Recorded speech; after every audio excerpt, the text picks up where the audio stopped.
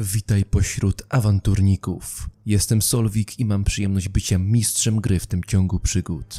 Już za chwilę poznacie treść 50. rozdziału Widm Przeszłości. Rozdziału wyjątkowego, albowiem dochodzi w nim do ważnej fabularnej kulminacji. Jest to również pełnoprawna kontynuacja kampanii Innowiercy. Jeżeli nie odsłuchaliście tej przygody, polecam wam ją nadrobić.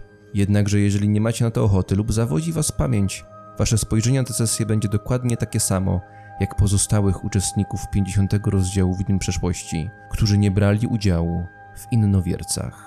Gdy zaczynaliśmy Widma Przeszłości, nigdy nie przypuszczałbym, że dobijemy do 50. sesji. Tworzymy tę opowieść już ponad 2 lata i z pełnym przekonaniem mogę powiedzieć, że nie byłaby ona tym samym, gdyby nie wasze zainteresowanie. Dziękujemy, że towarzyszycie nam niezmiennie w tej podróży. A teraz czas na streszczenie ostatnich wydarzeń. Żeby nie przedłużać niepotrzebnie, postaram się, żeby było wyjątkowo krótkie. Arystokracja miasta Holthusen oddaje cześć Slaneszowi. Gdy tylko Franz wraz z kompanami odkrywają te tajemnice, wyruszają po wsparcie do osady Zachstatt na polecenie inkwizytora Thorsteina Ackermana. W międzyczasie podróżująca do Holthusen Letitia natrafia na uciekającego z miasta Sigmarytę Jonasa, zamieszanego w porwanie Inge Haugwitz, córki przywódcy kultu. Jonas okazuje się być zmutowany. Gdy umiera, z jego ciała wydostaje się jego złowieszcza kopia. Letitia, postawiwszy się po stronie inkwizytora Wolfganga Kastnera, wraca do Holthusen i otruwa swą towarzyszkę Salmeę wraz z Jonasem. Franz powraca w okolice Holthusen razem z 10 ochotnikami z Zachstadu, półelfem Falandarem, Theobaldem opiekującym się Inge Haugwitz, Friedrichem i Hakonem wyposażonym w żyrokopter. Na bagnach spotykają inkwizytora Petera Kastnera, który oczekuje na przybycie buntowników Arnulfa. By zyskać dodatkowe wsparcie, Hakon i Friedrich wyruszają żyrokopterem do Schilderheim. Wszyscy zebrani na bagnach wiedzą, że zagrożenie w Holthusen to próbująca się odrodzić elficka istota o imieniu Kaz'kazla. I do jej narodzin właśnie dochodzi. Ziemia drży, a pierwszy raz uderzyła, kiedy zderzyliście się kuflami, Letycja. Piwo popłynęło lekko po blacie. Tak mocne było to uderzenie. Wolfgang Kastner, patrząc na ciebie, czuł się dobrze. Czuł, że ma kogoś, komu można ufać. Ale potem, gdy ziemia drży, wszystko się zmieniło. On wstaje, krzesło odsuwa się do tyłu. Świeca zapalona na tym stole lekko się porusza. Letycja. Kurwa, to się stało. Co się stało? Jebać chaos, już. Robi kilka kroków do przodu i idzie w stronę wyjścia, po drodze obwiązując swoją twarz bandażem, aby nie było widać tam pewnych rzeczy. Ja się zbieram, nie wiem, czy miałam coś przy sobie. Jeżeli miałam jakieś rzeczy, to zbieram je i wychodzę za nim. I zerkasz na młot. Młot leży obok na krześle. Rozchodzi się kolejne drżenie ziemi. Deski, beczułki trzeszczą. Świeca faluje. To migotanie odbija się w tym młocie, który leży obok na krześle. Ja zabieram ten młot ze sobą, ale chciałabym go czymś przykryć. Nie wiem, czy mam jakąś torbę, ale pamiętam, że wcześniej z nim uciekałam i jak ktoś chciałby mnie capnąć, to ten młot to jest raczej taki punkt rozpoznawczy, więc chciałabym go jakoś, nie wiem, ukryć. Możliwie jak najbardziej. Od momentu zabicia Salmei do momentu tego był lekki skip, więc mogłaś coś wymyślić w międzyczasie, więc zakładam, że jeśli potrzebujesz takiego rozwiązania, to już byś je miała. Więc faktycznie masz jakiś materiał, który może go obwiązać. No to tak robię, zbieram ten młot. Rozglądam się, czy ludzie jakoś reagują w tej karczmie? Tutaj nie ma ludzi, byliście sami. Ruszasz w stronę drzwi. I otwierasz. Po prostu otwierasz. Holthusen umiera. Wolfgang Kastner jest już na koniu. Jebać chaos stoi przywiązany do jednej z belek. On usiadł na nim, odwiązał tę linę, a koń cały czas rży, przebiera kopytami, jakby już miał wystartować. Ten jego niepokój tego konia to dopiero początek. Ludzie rozglądają się, nie dowierzając, co się dzieje. Mrużą oczy. Jest wieczór, jest późny wieczór. Słońce już gdzieś zaszło, jest tylko ciemność, ale ta ciemność wydaje się gęsta. Powietrze jakby takie lepiące, wilgotne. I ta noc jest taka dziwnie, magicznie niemal fioletowa. Ten fiolet sączy się gdzieś z pomiędzy chmur od morsliba, który zazwyczaj jest takim zielonkawym księżycem. Teraz pokryty jest tym fioletem i roztacza ten fiolet na Holthusen. Ziemia cały czas drży, ludzie się rozglądają, patrzą na ten księżyc. Gdzieś szkło pęka w szybie któregoś z budynków. Wolfgang Kastner wyciąga do ciebie rękę. Chodź, musimy ostrzec Petera. Ja wyciągam też rękę, żeby mi pomógł wsiąść i rozglądam się. Czy stąd widać świątynię Sigmara? Czy tam się coś dzieje konkretnego? Nie, może? Nie widać od tej strony, ale no patrzysz mniej więcej w tamtym kierunku. I jeśli chodzi o chaos, widziałaś wiele. Byłaś we wnętrzu mutanta, ale to jest coś innego.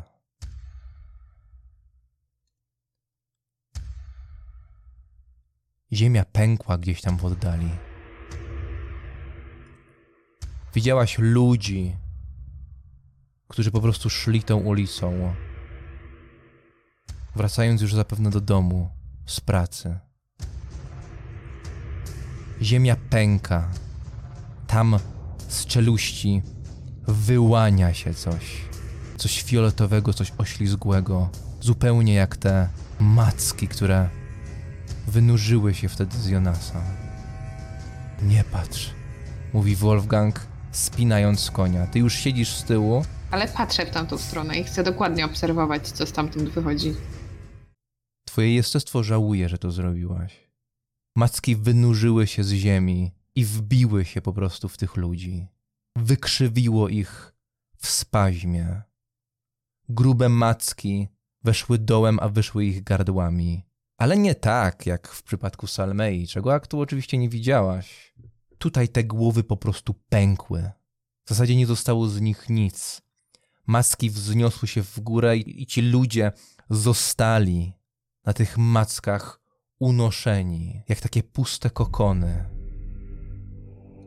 Macki opadły i uderzyły o ziemię, a te przyczepione skorupy, które niegdyś trzymały duszę, po prostu uderzają za nimi. Ci ludzie zaczynają się wyginać w spaźmie i koń rusza do przodu. Szybko skręca. Ostatnie co zauważyłaś, to te ciała, które... One nie są martwe. Ci ludzie, ci zwykli mieszczanie, którzy zostali właśnie zabici na twoich oczach, tuż po tym, jak ich głowy zostały przebite na wylot, ich ciała zostały przebite na wylot, zaczynają się wić. Te macki łączą ich ze sobą i tam te ciała zaczynają się obmacywać, ścierać, zaczynają stawać się jednością. A czy ktoś ze świadków tego zdarzenia wygląda na zadowolonego tą sytuacją? Chciałabym się też skupić na tym, żeby... Okej, to test percepcji z plus 20 i oprócz tego i tak wykonaj sobie test opanowania z plus 20, a ten drugi nieudany oznacza punkt zepsucia. Plus 0. I na opanowanie, tak? -1, ale ja Czyli bym chciała to punkt zepsucia. przerzucić. Dobrze. Przerzucić bym to chciała, bo mam 1 punkt szczęścia. Okej. Plus 7. Plus 7. Letycja, po tym co widziałaś, nic nie jest już chyba w stanie zrobić na tobie wrażenia. Koń sunie. Ty jesteś z tyłu, obejmujesz Wolfganga Kastnera, który pędzi z całej siły. Jego twarz obwiązana jest bandażem, a on pędzi przez miasto. Jebać chaos sunie, aczkolwiek to właśnie Holthusen jest jebane. Ziemia trzeszczy i ty starasz się to znaleźć to zadowolenie. Nie musisz długo szukać. Pewna kobieta wydawała się na zwyczajną, prostą dziewczynę. Niosła worek wypełniony jabłkami. Gdy tylko to się zaczęło, Opuściła go. Jabłka rozsypują się po bruku. Wasz koń przejeżdża obok. Jego kopyta zgniatają kilka tych jabłek i miąższ z nich zostaje na kopytach jebać chaos. Kobieta stoi na środku ulicy i czeka. Tak! Tak! Chwilę później dalej krzyczy, dalej wrzeszczy. Tak. I tak. Ale w tym momencie dopadają ją te macki, rozpryskując bruk. I również ją unosi w górę. I koń znów skręca. To koniec. Słyszysz głos Wolfganga Kastnera, w którym jest strach. Czy zdarzyło ci się kiedyś słyszeć jego strach? To nie jest miejsce ani czas na takie wahania. Jedź. Jedziecie. Gdzieś między przesmykami, między budynkami mignęła ci w oddali kopuła, a raczej rusztowanie w miejscu, gdzie powinna być. Świątynia Sigmara. Mignęła tylko na chwilę i zniknęła za budynkiem. Krzyk rozchodzi się wszędzie. Na początku wszystko wydawało się być jakąś dziwną wizją, ale potem to wszystko dociera, jakby uderzając w ciebie z góry, spada na ciebie ta świadomość, że to naprawdę się dzieje. Holthusen, miasto, o którym tyle słyszałaś od Jonasa, od Salmei, upada. Ten chaos, który trawił je od zawsze, wynurzył się z czeluści i zabrał całe jestestwo. Wolfgang przyspiesza, kiedy za wami pęka bruk. Robię mu test jeździectwa.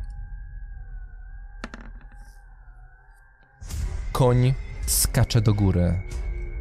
Macki wynarzają się gdzieś tam z tyłu. Grube, oślizgłe, pokryte jakimś śluzem. Uderzają w pobliskie budynki. W pewnym momencie czujesz, jakby to coś miało również smagnąć ciebie, jakby było blisko. Ale koń był szybszy. Kopyta lądują na tym bruku i pędzicie dalej i jedna brama, druga brama, trzecia brama. Te wszystkie bramy są otwarte. Ludzie wybiegają, płaczą, krzyczą, wyją. Pomocy! Pomocy! Ktoś wyciąga w tłumie rękę w waszą stronę. Cokolwiek byś nie zrobiła, Kastner byłby niewzruszony, po prostu naprzód. Chwilę później ta osoba, która wzywała pomocy, jej krzyk ginie. I chwilę później zmienia się w rozkosz. Ale tego już nie słyszysz. Koń skręca ze szlaku i pędzi lasem. Pędzi. I pędzi. I pędzi.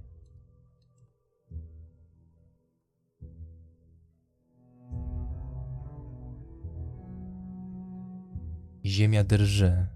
Gdzieś tam z tyłu słychać te odgłosy. Cały czas księżyc oblepia ten las tym fioletowym światłem. Cały czas czuć obecność chaosu, niemal namacalną. Ale wokół was jest spokojnie. Minęliście ten rozwścieczony tłum, przerażony i jesteście pośród drzew. Koń sprawnie pędzi pomiędzy nimi. Wolfgang robi wszystko, aby ta podróż przebiegła jak najbardziej sprawnie. Nie wierzę. Nie wierzę. Co zrobiliśmy źle? Ja na razie go ignoruję, tak jakbym zbierała myśli w sobie i chcę zobaczyć, dokąd on jedzie. Jeżeli będziemy mieli miejsce, gdzie można tak porozmawiać spokojnie, to wtedy będę chciała z nim kontynuować rozmowę. Wolfgang ewidentnie jest zagubiony, jakby nie dowierzał, co się właśnie wydarzyło. W jego słowach jest zwątpienie i Może miałby ochotę porozmawiać o szarości, o jej istocie. Ponieważ jesteście w miejscu, w które idealnie nadaje się do tego typu rozmów. Takie prowadziliście z Salmeą i Jonasem, wędrując tymi bagnami. Bo tak, las dosyć szybko zmienia się w paskudne bagno.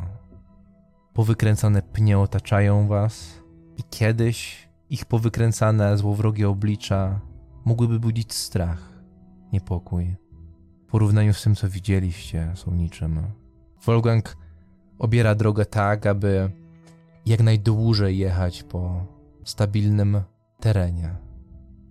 Peteron. Angelika, gdzie jest Angelika? Kurwa. Po czym chwycił się za twarz, tak delikatnie, tam gdzie widziałaś to coś. Sigmarze, wybacz mi.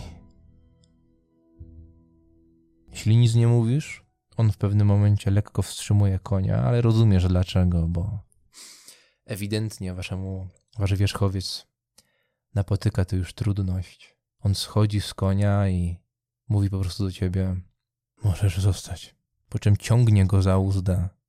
No i widzisz, że wchodzi już w te pierwsze mokradło. Tak? Skup się teraz, bo ja potrzebuję wiedzieć kilka rzeczy. Czy ty wiedziałeś, że to się stanie? Czy przypuszczałeś, że jeśli coś pójdzie źle, bo zakładam, że tak poszło, że to się stanie? Wiedziałeś? Wiedziałem o szeregu rytuałów, które mieli robić. Upadek człowieka, upadek bogów i narodziny. Nikt nie wiedział, czym są te narodziny, ale jeśli to nie to już nie wiem. A skąd ty wiedziałeś, że mam zabić Salmeę? Dlaczego myślałeś, że to pomoże? Była kultystką, była ważna. A nie przyszło ci do głowy, że to my mogliśmy do tego doprowadzić? Letycja, wiesz, ile zabiłem takich kultystek? A może o to im chodziło? Oni zasługują na śmierć. Ale ja się nie pytam, czy zasługują, czy nie. Może dałeś się zrobić jak małe dziecko? Sam wpadłeś na ten pomysł, czy ktoś ci go podsunął? Czy ufasz wszystkim, których znasz? Czy ufasz wszystkim? Ale to nie wydarzyło się od razu. Minął dobry dzień, nawet więcej, od momentu jak umarła. A czy z kimś rozmawiałeś o mnie? O tym, co mam zrobić? To był mój pomysł. I to nie musi mieć związek. Nie musi. Ale może. Jeśli już, to zakładałbym, że nie chodziło o nią. Jeśli już, to chodziło o tego Jonasa. On był wyjątkowy, nawet jak na mutanta. No i zaczął iść, ciągnąć tego konia za uzdę. Ty jesteś na tym koniu i Wolfgang i wierzchowiec lekko się zniżają i ty również i zaczynacie iść powoli przez to bagno. Oby Peter tam był. Miał czekać na grupę Arnulfa. To buntownicy. Czy ci buntownicy wiedzą, co masz na twarzy? Nie możemy o tym nikomu powiedzieć. Też o tym myślałam i wolę, żeby zostało w ich niewiedzy. Odpowiedz mi, czy ty jesteś pewien, że nikt nie przysunął ci tego pomysłu do głowy? To mój pomysł, ale pamiętasz, jak mówiłem ci o tym kafarze? Wspominałem o nim. Kiedyś doradził mi, żebym nigdy nie łamał swych zasad. Byłem szczylem, ale jakoś tak tkwi to we mnie i ledwo je naruszyłem i wydarzyło się coś takiego. Może powinnaś mnie zabić. Mi się wydaje, że to przez to, że zabijamy, nie pytając o nic. Co jak co, ale dużo rozmawiałaś z Salmeą. I ja z nią rozmawiałem. Już zapomniałaś, co wydarzyło się w Ghent? Nie zapomniałam, ale to nie znaczy, że nie mogę mieć wątpliwości. W pracy inkwizytora kochałem to, że ich nie mieliśmy. Musiały kurwa wrócić.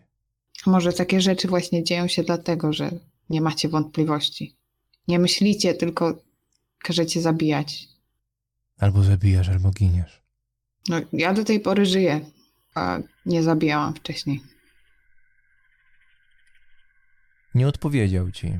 A ty czujesz się zaskakująco swojsko, idąc przez bagnach i rozmawiając o naturze dobra i zła.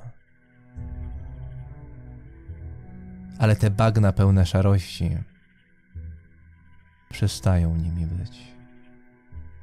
Coś się zmienia. Drżenie ziemi czuć aż tutaj. Kaz'kazla zaczął się rozglądać. Przyroda cichnie. I potem, chwilę później, zaczynają was otaczać ze wszystkich stron. Wyrastają na konarach drzew, na przewalonych pniach, na ziemi. Nawet czasem wychylają się nieśmiało z powierzchni bagna. Kwiaty.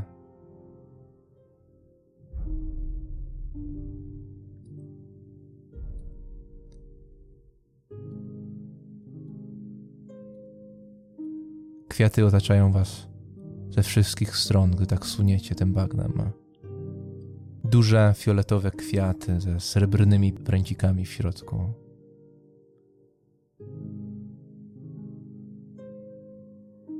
Nimresi,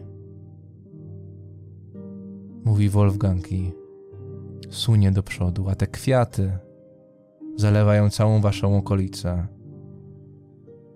i idą dalej i dalej i dalej, aż docierają do brata Wolfganga Kastnera, Petera, do Teobalda, do Inge, do jegomości z Zachstadu, do Falandara i do Franza Dauerhafta.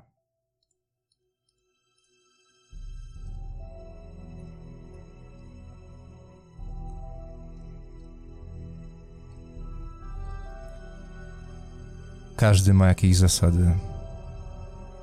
Każdy czegoś pragnie. Każdy w coś wierzy. Jednakże w obliczu mrocznych potęg idee te są jak blade widma. I najciężej jest dostrzec, że te zasady, pragnienia i wiara są z góry skazane na porażkę. Czasem przegrana jest jedynym, co nas czeka, a cała reszta to kłamliwe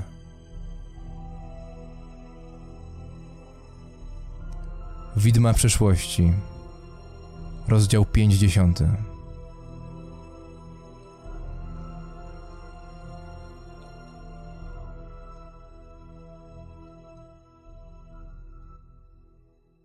Franz, Theo, widzicie ich. Tym razem to nie zwierzoludzie. Wyróżniają się od nich tym, że nie uciekają w popłochu, nie pędzą, po prostu powoli idą. Chociaż łatwo wyobrazić sobie, że ten łeb konia to tak naprawdę głowa jakiejś istoty mrocznej z rejkwalskiego lasu. Ten, kto idzie na przedzie, od razu wygląda na inkwizytora, na łowcę czarownic. Płaszcz, miecz na plecach, kapelusz z szerokim rondem i twarz obwiązana bandażem. Ciągnie za uzdę konia, a na koniu jest drobna niewiasta. Jak wygląda Letycja? To Letycja to jest bardzo młoda dziewczyna. Nie widzicie, że jest wysoka, ale pewnie jak zejdzie z konia, to zobaczycie, że jest wysoka. Ma kasztanowe włosy, zielone oczy. Ona jest tak zwyczajnie, nic się nie wyróżnia, ale widzicie, że coś ma na plecach. Przywieszone takimi pasami jakby worek. Coś w nim jest, prawdopodobnie ciężkiego. Wolfgang, odzywa się Peter. Robi kilka kroków do przodu, zapominając o tych kwiatach, które są wszędzie. A ty, Letycja, dostrzegasz taką wyspę pośrodku mokradeł. Chyba ją nawet kojarzysz? Czyż nie tutaj na tej wyspie spotkaliście buntowników? Czyż nie tutaj wokoło gdzieś zjawił się Dippelt? Od tamtego czasu wydarzyło się tak wiele, że ciężko to spamiętać. Przejdźcie naokoło, odzywa się taki pewny głos. I Letycja, dostrzegasz elfickie uszy, wynurzające się z pomiędzy czarnych włosów. Elfi mężczyzna z łukiem wskazuje wam konar obok. Wolfgang skinął głową i po prostu zawrócił odrobinę i zaczął kierować się bokiem, bo faktycznie im bliżej był tej wyspy, tym bardziej zniżał się. I Letycja, widzisz, że na tej wyspie, gdzie jest sporo drzew, jedno grube, wysuszone. Tam chyba ukrywał się jeden z tych buntowników kiedyś. Więc jest pełno ludzi na tej wyspie. Aż ciężko zliczyć, około, no na pewno powyżej 10. Wszędzie wokół wyrastają te kwiaty, które wyrosły na waszych oczach. I no, jest to odrobinę obciążające psychikę, ale nie takie rzeczy widziałeś. Koń wzbija się w górę, po czym Wolfgang wyciąga do ciebie rękę, żebyś zeszła z niego i wskazuje ci ten konar. To ja biorę jego rękę, schodzę, patrzę na ten konar. Nie mów mu. Przede wszystkim nie mów. I od razu wiesz, o kogo mu chodzi. Widać tam parszywą mordę. Człowieka, który gotowy jest zrobić wszystko, żeby walczyć z chaosem. To zapewne jego brat. Peter Kastner. Ale twój wzrok, gdy tak patrzysz na ten konar, twój wzrok pada na Sigmarytę. Skąd wiesz, że jest Sigmarytą? Otóż jest w zasadzie nagi i ma tylko jakąś przepaskę wokół biodra. To ja sobie myślę, czy Sigmar robi sobie ze mnie ewidentne jaja i wplątał mnie w jakąś pętlę Sigmarytów. I czy to jest klątwa, czy to jest jawa, czy to jest sen. Nie mam pojęcia. Franz, widzisz, że ta dziewczyna nieznajoma mierzy cię dziwnie spojrzeniem. Przyglądam się, jak podjeżdżają, ale widzę po zachowaniu Petera, że chyba ich zna. Także bardziej interesują mnie te rzeczy, które się dzieją dookoła nas, czyli ten nagły wysyp kwiatów dookoła. I tak patrzę, jak na to reagują w ogóle ludzie z Zachsztadu. I wszyscy dookoła. Ludzie z Zachsztadu są zaskoczeni, bardziej patrzą na ciebie, jak ty na to reagujesz. I tak każdy w zasadzie wymienia te spojrzenia. A jak zachowuje się Teo? Teobald się wycofuje w tył i próbuje się wmieszać w tło, ile to jest możliwe. Widzisz, że Inge schyla się. Próbuje zerwać jeden z tych kwiatów. Ja to też widzę? Możesz to widzieć. No to widzę i zostaw. Inge, jakieś plugastwo chaosu. Ma rację, krzyczy Wolfgang Kastner, zbliżając się również do tego konaru. Przywiązuje tamtego konia po drugiej stronie. To chaos. Holthusen upadło. Co? Odzywa się Peter. Co z ludźmi? Czy ktoś oprócz was wydostał się z miasta? No, Wolfgang spojrzał na Letycję. Ciężko stwierdzić. Mój braciszek zabrał pierwszą lepszą dziewkę i uciekł na koniu. W jego stylu. Odzywa się Peter. To nie byle dziewka. To Letycja. Opowiadałem ci o niej. To ona zabiła Salmeę i Jonasa. Ten, którego twarz jest złowroga, pokryta bliznami. Peter skinął głową. Chwała ci za co, Letycjo. No ja tylko skinam głową, skoro prosił mnie, żebym się nie odzywała, to się nie odzywam. No on zaczyna wchodzić na konar i przechodzić na drugą stronę tą wyspę. Ja patrzę dopiero teraz na niego i no rzeczywiście rozpoznaję go, bo gdzieś tam miałem okazję rzucić okiem na braci Kastnerów dawno temu razem. Mieliśmy wam iść z twoim bratem Socieczem, czekamy na Arnulfa, ale co tak właściwie wydarzyło się w mieście? Ona widziała najlepiej. No i wskazuje na Letycję. Czy ty przechodzisz Letycję po tym konarze? Tak, no. Czuję, że to podstęp, więc idę ostrożnie. Z konarem się nic nie dzieje, natomiast to, co widzisz, to faktycznie wyłaniają ci się tam wszyscy, którzy są na tej wyspie, pośrodku bagien. Wyspie, która również jest pokryta tymi kwiatami. Widzisz elfa Falandara, który chodzi naokoło, rozgląda się. Czasem nawet wypuszcza jakąś strzałę gdzieś w bagna, ale to podobnie jak wcześniej, może jesteś uciekający zwierzoludzie, a może po prostu odstrasza. Teo, jak ty wyglądasz, gdzieś tam z tyłu uczając się razem z Inga? Teobald nie wygląda zbyt ciekawie, mianowicie cały ubłocony, podkrążone oczy, zgarbiona postawa, delikatnie kuleje na nogach.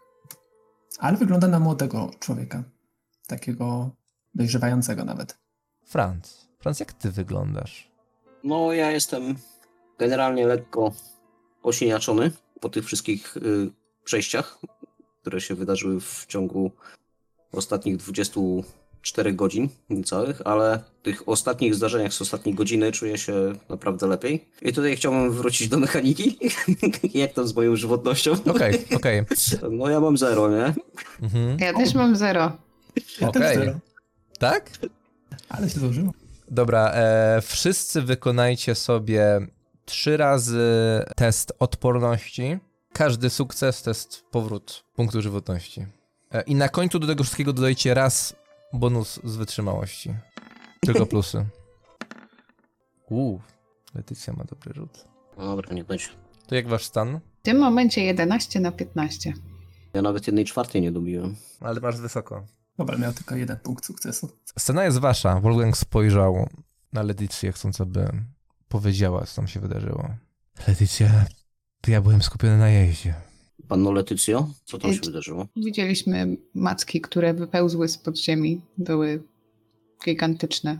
Porwały kilku ludzi. A co najdziwniejsze, wydawało się, że niektórzy się tym cieszą. Jacyś przechodnie mieli wyrysowaną dziwną satysfakcję na twarzy. Chyba nie muszę panom opisywać, co się stało z tymi ludźmi, jak porwały ich macki. Ale miasto? Jak to? Całe miasto?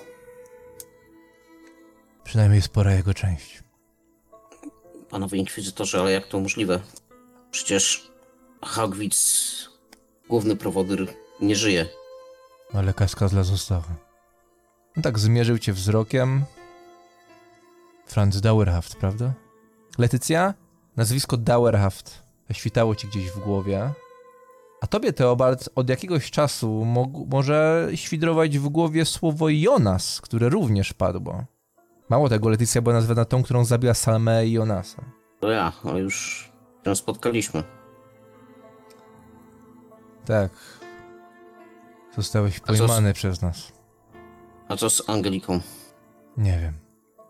Peter spuścił głowę, podniósł ją z powrotem, spojrzał na Franza, spojrzał na Wolfganga. Przed chwilą dałem mu święcenie. Chłopak ma werwę. Trzeba mu to przyznać. Ja jak usłyszałam nazwisko, to przyglądam się dziwnie Francowi, jakbym chciała zobaczyć jakieś podobieństwo do Merlu na przykład. Patrzę mu głęboko w oczy, czy widzę też taką iskierkę odwagi i bojowego nastawienia do życia. Widzisz nawet iskrę. Ma ten sam kolor włosów, barwa oczu jest identyczna. Po chwili się orientuję, że może mu się za długo przyglądam i tak jakbym chciała zawstydzona oderwać wzrok i patrzę gdzieś indziej po prostu. Mhm. Przepraszam, bo nie jestem pewien, czy dobrze usłyszałem. Jonasa? Ja Letycja. Jonas to już nie żyje. Nie żyje? Ale jak to nie żyje? Zginął kilka dni temu. O, niedobrze. A znałeś go, panie? Ja jestem Theobald. Jestem panem. I nie wiem, czy tego samego Jonasa, oby nie, ale jednego znałem. I to niedobrze, że nie. To na pewno nie ten Jonas. Biczował się pod świątynią. Odzywa się głos tego dziecka. I pomógł. Właśnie, a dobrym ludziom się złe rzeczy nie dzieją, prawda? Ja się uśmiecham smutno po prostu. To na pewno nie nasz Jonas, Inge, nie martw się. To jakiś inny. Ja znałem kiedyś innego Jonasa. Może to tamten. Tamten był łysy, brzydki, herlawy. Widzicie, że ja kłamię. Tylko żeby dziecko nie słyszało. Mhm. A ja patrzę tak na Teo i mówię... Twierdziłeś też, że znałeś swoją siostrę. O, oczywiście. Nie zaczynaj, Franz, proszę cię, to nie miejsce i czas. Ja mam tylko jedno pytanie. Co dalej? Patrzę na braci, czekamy na Arnulfa i idziemy w stronę tego miasta. W ogóle moim zdaniem powinniśmy zorganizować jakieś pochodnie i wypalić te plugawe narośle. No i tak obydwaj patrzą na ciebie identycznym wzrokiem, po czym Peter mówi: ma rację, spalmy to gówno. A ja tak przyglądam się im i pytam, czy panowie wszyscy są z Inkwizycji? Ja... nie. Ale czuję, że to wszystko to sprawa chaosu. Jest sługą Sigmara. Wychowałem się na wsi. Kwiaty nie wyrastają. Od tak. Takiej ilości. W przeciągu sekundy. Gdy powiedział wieś, przed twoimi oczami, Letycja, stają te wszystkie trupy na środku gięt. No, ja się biję z myślami, bo nie wiem, czy chcę mu powiedzieć. Właśnie się dowiedział, że jakieś miasto zostało pożarte przez jakiegoś demona, więc nie chcę mu dokładać, że jego siostra spotkała się ze mną i miała to nieszczęście. Więc na razie wyczekuję, nic nie mówię. A czy to znaczy, że teraz w mieście jest jakiś wielki demon? Czy coś takiego? Nie powinniśmy uciekać? Tak, albo się przynajmniej wycofać? Powinniśmy to rozważyć. Odzywa się Wolfgang. Ja się Taka patrzę walka ze jest- zdziwieniem. Letycja, widzieliśmy to. Gdybyśmy tam stali, po prostu byśmy zginęli wszyscy. Wysłałem człowieka, właściwie człowieka i krasnoluda do Schilderheim po pomoc. Mieliśmy tam zaufany kontakt. Ten zaufany kontakt ma 1000 żołnierzy. Nie ma możliwości, kto wie. I kiedy wrócą? Za tydzień? W zasadzie to szybciej. Dużo szybciej. No, mają takie latające coś. Żyrokopter. Co? Wolfgang patrzy na was zdziwiony. To nie jest dobry moment na żart. Ale to nie żarty. Taka latająca machina. Krasnoludzki wynalazek. Wolfgang, Nie wiem to dokładnie nasza jak to nadzieja. działa, ale Oni ale to naprawdę lata. mają żyrokopter. Wolfgang rozejrzał się po reszcie, jakby szukając potwierdzenia. Przestaje rozumieć, co tu się dzieje. Powinniśmy Jak podjąć jakąś decyzję. Nagle odzywa się głos tego elfa. Kiedy Idziemy tutaj miał tam, być Arnulf? czy uciekamy? Kiedy miał być tutaj Arnulf? Nie wiem, jak najszybciej.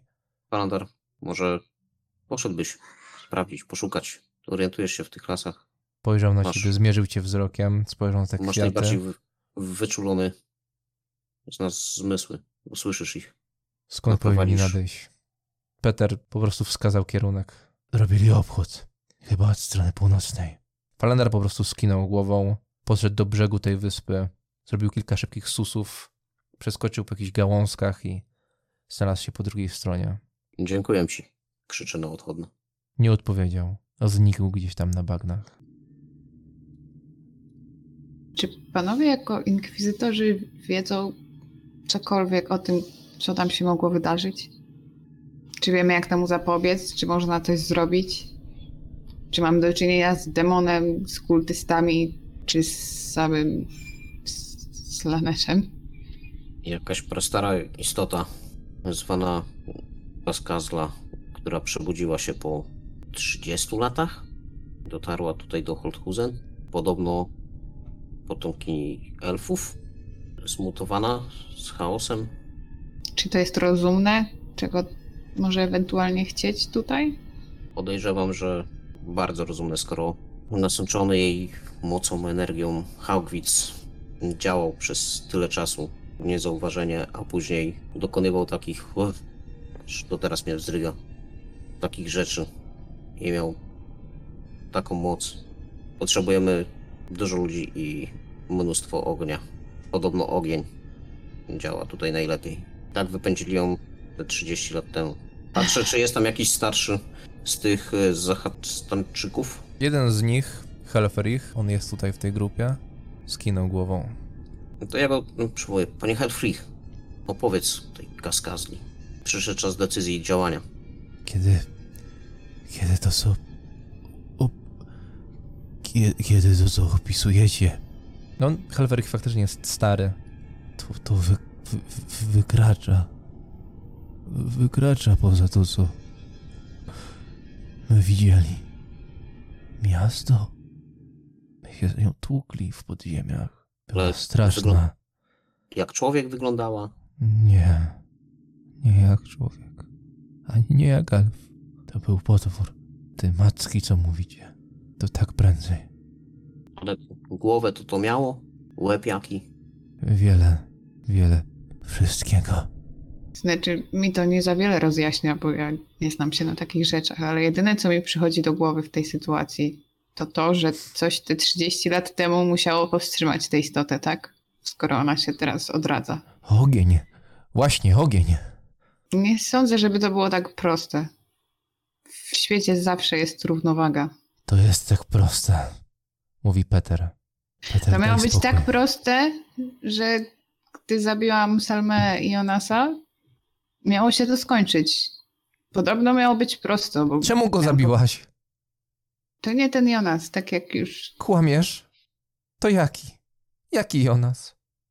Taki chudy, łysy, bardzo opryskliwy, Co się piczuje? gadatliwy. Nie, Wykonaj sobie test charyzmy.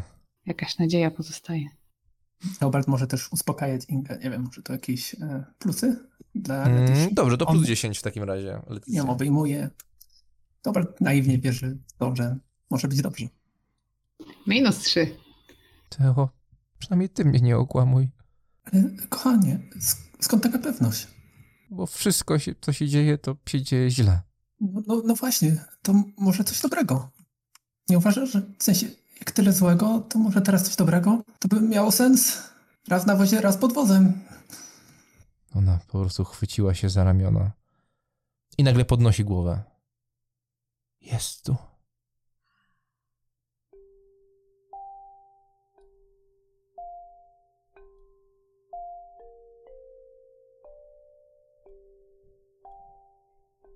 I idzie tu. Pełznie.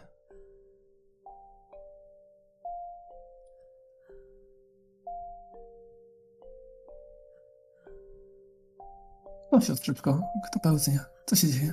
W porządku, Inguś? No Inga robi kilka kroków do przodu. Mów, dziecko. Nie idź tam, tylko mów. Co widzisz? Co się Ona dzieje? stojąc mniej więcej na środku tej wyspy po prostu podnosi rękę i celuje palcem w stronę Holthusen.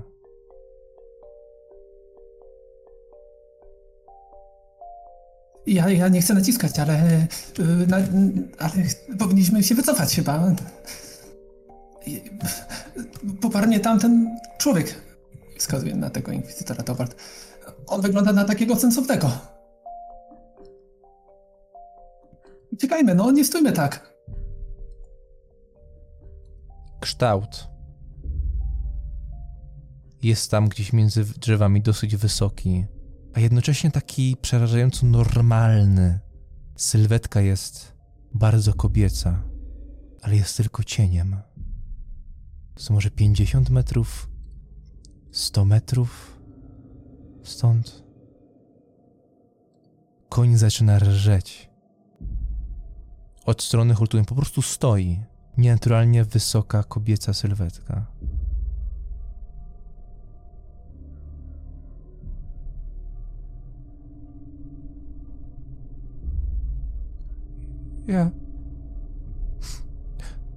Teo... To jest ona. Ja wychodzę przed tą dziewczynkę, żeby ją zakryć ciałem, żeby być pomiędzy nią a tą istotą. Macie wrażenie, że powietrze robi się gęste, oślizgłe, jakby z każdej strony coś was dotykało. I to dotykało w taki niepokojący sposób, jakby przejeżdżając powoli zimnym palcem po waszym ciele. Ale ten dreszcz jest przyjemny. Istota się zbliża. Ona powoli idzie. Widzicie ruch bioder, taką bardzo wyeksponowaną kobiecą sylwetkę. Ale coś jest nie tak, jakby w okolicy piersi tamten kształt był jakiś taki bardziej obrzmiały, jakby było ich więcej. Dłonie ma chyba zaplecione z tyłu lub z przodu, nie wiadomo, bo widać tylko cień, ale jakby i ramion było więcej. Do broni. Mówią w jednym momencie Kastnerowie. Ogień. Organizujcie ogień. Ludzie z Zachsztadu zbierają się i ja mam chubkę. Na dole były chyba pochodnie. Zaczynają coś majstrować. Szybko po nie. Kilku biegnie w tamtą stronę. Do broni. Wyciągam miecz i zaczynam się modlić. Teo, co ty robisz? Robert przytula Ingę i się wycofuje w stronę tego pnia. O ile tam nie jest ta postać. No, w przeciwnym kierunku. Mhm. Letycja? Ja idę w jej stronę. W stronę tej postaci. To jest wyspa i jest to bagno, które oddziela. Ona jest tam w dalszej części bagien. Oddziela cię bagno, musiałabyś pójść naokoło tym konarem. Chcę stanąć na końcu tego konara, tak żeby jej zagrodzić wejście. Ona idzie przodem do was. Jakby macie wyspę, z boku jest konar, to coś jest wysokie i to raczej nie będzie się przejmowało wspinaniem się do was po konarze. Po prostu będziesz po tym bagnem. No to chcę stanąć naprzeciwko, w miejscu, w którym Czyli na kończy się ta wyspie. wyspa. Mhm. Tak, tak. Mhm. Letycja, idziesz do przodu, wychodzisz przed ten tłum i stajesz na krawędzi tej wyspy. No wy wszyscy patrzycie, jak Letycja tak po prostu wychodzi do przodu.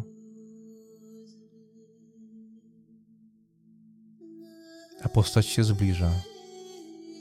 Powoli i powoli, niemal nasycając się waszą niepewnością. Powietrze jest tą niepewnością wypełnione i jest wypełnione czymś jeszcze. Chaosem.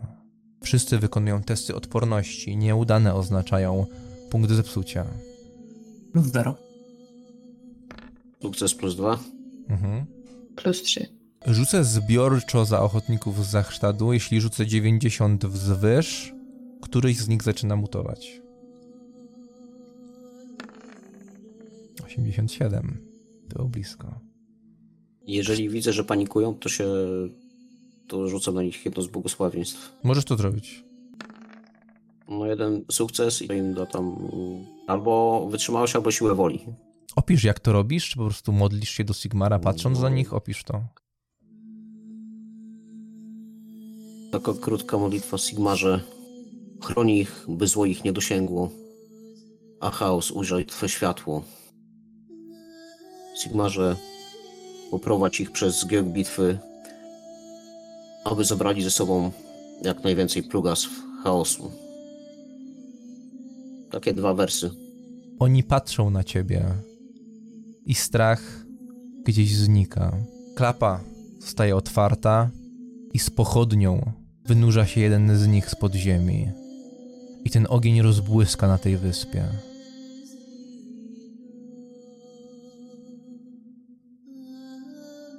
Po tym wszystkim, co przeżyliśmy,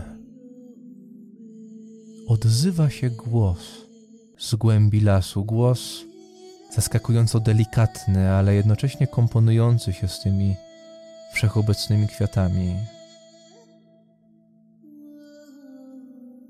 Po tym wszystkim, co przeżyliśmy, jakie wątpliwości mieliśmy, czego pragnęliśmy, nagle wszystko sprowadza się do 2 mianowników. Sigmar kontra Slanesh. Jeden z jegomości z Zachsztadów wznosi te pochodnie, jego ręka drży. Kasnerowie patrzą w tamtą stronę, a postać powoli się zbliża. Już widać, że jej skóra jest fioletowa jak blask tego księżyca. Letycja, stoisz tam na przedzie i ty widzisz najwięcej. Widzisz piękne kobiece ciało, które jest wysokie na 4-5 metrów. Jednocześnie proporcje są dosyć normalne, jedynie piersi są dosyć wyeksponowane. Jest ich 6 i obciągnięte są jakimś dziwnym materiałem, taką fioletową jakby skórą mięsistą, podobną do tej, jaką na szacie miał Jonas, sługa Slanesha.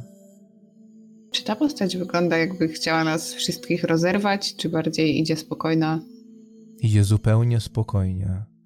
Wręcz wznosi 6 rąk w górę, rozpościerając delikatne palce. W takim razie ja też stoję spokojna. Sięgam po młot, który mam zawieszony z tyłu pleców. Blask księżyca oświetla ten młot i ten błysk dociera do Franza. Patrzę się i wiem, że to byłoby to chyba, czym mógłbym ubić tego potwora. Gięt. Kilka lat wcześniej. Obiecasz mi, że nie będziesz się śmiał? Mówi Merl, siedząc obok ciebie na ławeczce. Franz, jesteś zmęczony. Cały dzień przepracowałeś w polu, pomagając swojemu ojcu. Będę milczał jak grób. Korbinian. Nazywa się Korbinian. Tak, wiem, to głupie imię. Ale... Wiesz... Nie jest stąd. Ma... ładny dom. No i wiesz, pracę. Nie pracuje w polu. Kontrakty handlowe. Poważne sprawy. Nie będziesz się z niego śmiał. Wiesz, no... Wyrwać się stąd... Też bym chciał. Czyli nie masz mi za złe, że po prostu stąd odejdę, wiesz, z jakiegoś... Tylko ojca zostawić z tym wszystkim. No. Urs mu pomoże, ale rąk do pracy chyba będzie brakować. A imię? Ja jestem Franz. On jest jak? Nie śmiej się. No nie śmieje się, Korwinian, tak? Tak, mówi, wyłaniając się zza budynku. Korbinian. Ma pucałowatą gębę, lekko taki kolorowy strój, taki ni to szatę, ni to zwykłe łodzienie. Faktycznie, gdyby ktoś taki mieszkał w Gent, może by się z niego śmiano. I wtedy zauważasz kometę. Kometę o 2 ogonach, która przytroczona jest do jego pasa. Ta kometa jest na młocie, na sigmaryckim młocie i w tamtym momencie Sigmar nie był ważny dla Franza. To się zmieniło dopiero potem, gdy napotkało go zło. Ale ten młot już wtedy robił wrażenie i Merl również na niego zerka. Korbi... No tak, mówię na niego Korbi, no co się tak patrzysz? Skąd to masz? On, tak jakby wyczekując, aż ktoś zauważy. Kupiłem. Jak wam się podoba? No i tak stojąc na środku tej wsi, w której porodnego miecza nikt nigdy nie widział, on wznosi ten młot, który się odbija w blasku słońca. Czym ty się, Korbi, zajmujesz, że stać się na takie... Jestem handlarzem, a cena była całkiem niezła. Gdy tylko go dotknąłem, jakby taki dreszcz mnie przeszył. On ma coś w sobie, mówię wam. Dobra, a teraz... A co ty masz do mojej siostry? Spojrzał na nią. Mam oko do dobrego towaru. Korbi, nie sądzisz, że... Wstaje już tak z zaciśniętą pięścią. On wznosi ten młot. Hej, kolego, dajcie spokój. Ten młot chyba nie po to masz, Korbinianie, żeby mojego brata nie młoić. Oj nie. Ten młot to młot prawdziwego Sigmaryty. Tak spojrzał na niego z dumą, jakby zapomniał o tej całej sytuacji. Patrzę na niego i mówię, ale na niego patrząc mówię, Merle, ale wiesz, że zgodnie z obyczajem i tradycją to do ojca będzie musiał iść. No wiem. Ile się znacie? Patrzę teraz na nią już. Ile to już trwa? No, tak siedzi na tej ławce, nawet tak opadła na nią, jeszcze bardziej zapadając się. No niedługo, ale... Bo ja... No, Franz, co ci mam powiedzieć? Żyje się swoim życiem i w końcu przychodzi taki jakby zew, że tak znikąd wiesz, co masz robić. Ja nie... Ile się znacie? Nie zagłębiaj się. Kto się zagłębił, ten się zagłębił. Korbinian klepie cię po ramieniu i wchodzi do waszego domu mieszkalnego. Merl zerka w jego stronę. Ja patrzę na nią. Przecież ojciec go zabije. Ma młot, obroni się. Zaśmiała się i wtedy go zobaczyłeś. Ten sam młot u boku Letycji, którego po prostu dobywa. I wtedy on zrobił na tobie wrażenie, a teraz jesteś pewien, że to dokładnie ten sam jakimś kurwa cudem młot. Letycja. Krzyczę do niej. Ja nie słucham, tylko przyklękam na jedno kolano, opieram się o młot i zaczynam się modlić do Sigmara. Podchodzę do niej. Panno Letycjo, Ta broń mnie odnalazła. Skąd ją masz? Wracam się do niego, patrzę ze zdziwieniem. Teraz chce pan o broni rozmawiać? No, nie czujesz tego? To jest zbieg. Zupełny zbieg okoliczności. Teraz, kiedy jest najbardziej potrzebna, pojawia się tutaj. Razem z tobą. To musi być wola Sigmara. Franz Dauerhaft. Głos rozchodzi się i w końcu ona staje po drugiej stronie tego mokradła, wyłaniając się w pełnej okazałości. Skóra wydaje się być nieustannie mokra. Stoi dumnie, wyprostowana, na kopytach. Jej twarz jest elficka, wręcz nienaturalnie trójkątna, a na czole ma znak. I ty kojarzysz ten znak, Franz. Był na tym kamieniu. Kamieniu, który miał Zelindo. Lekko spruwam na bok i patrzę. Już taki czujny jak ważka. Przybyłam tutaj tylko i wyłącznie po nią. Inga trzęsie się, gdy jedna z dłoni Kaz'kazli wskazuje w tamtą stronę. Co tak patrzysz, Franz? Myślałeś, że będę czekać na ciebie w podziemiach, aż przyjdziesz i mnie ubijesz? Ja się nie wdaję w dyskusję z tworem chaosu, tylko po prostu patrzę na jakiś dosłownie ruch z jej strony. Ręka na mieczu. Bracia inkwizytorzy, bądźcie gotowi. Jesteśmy. Przybyłam po Ingę Haugwitz. Jeśli cokolwiek nauczyłam się przez lata, to wiem, że wszyscy tutaj, ja również, jesteśmy jak te kwiaty wokół. Rozdeptuję jednego z tych kwiatów, którego mam blisko buta. Tak demonstracyjnie po prostu. No, ona uśmiecha się. Cieszę się, że zaprezentowałeś, co może się wydarzyć. Franz. Holthusen upadło. Samo nie upadło, zniszczyła się. Dałam mu nowe życie. Zniszczyła się, a te kwiaty tutaj nie pasują. Upadło Tak samo jak Holthusen, ty. które znacie.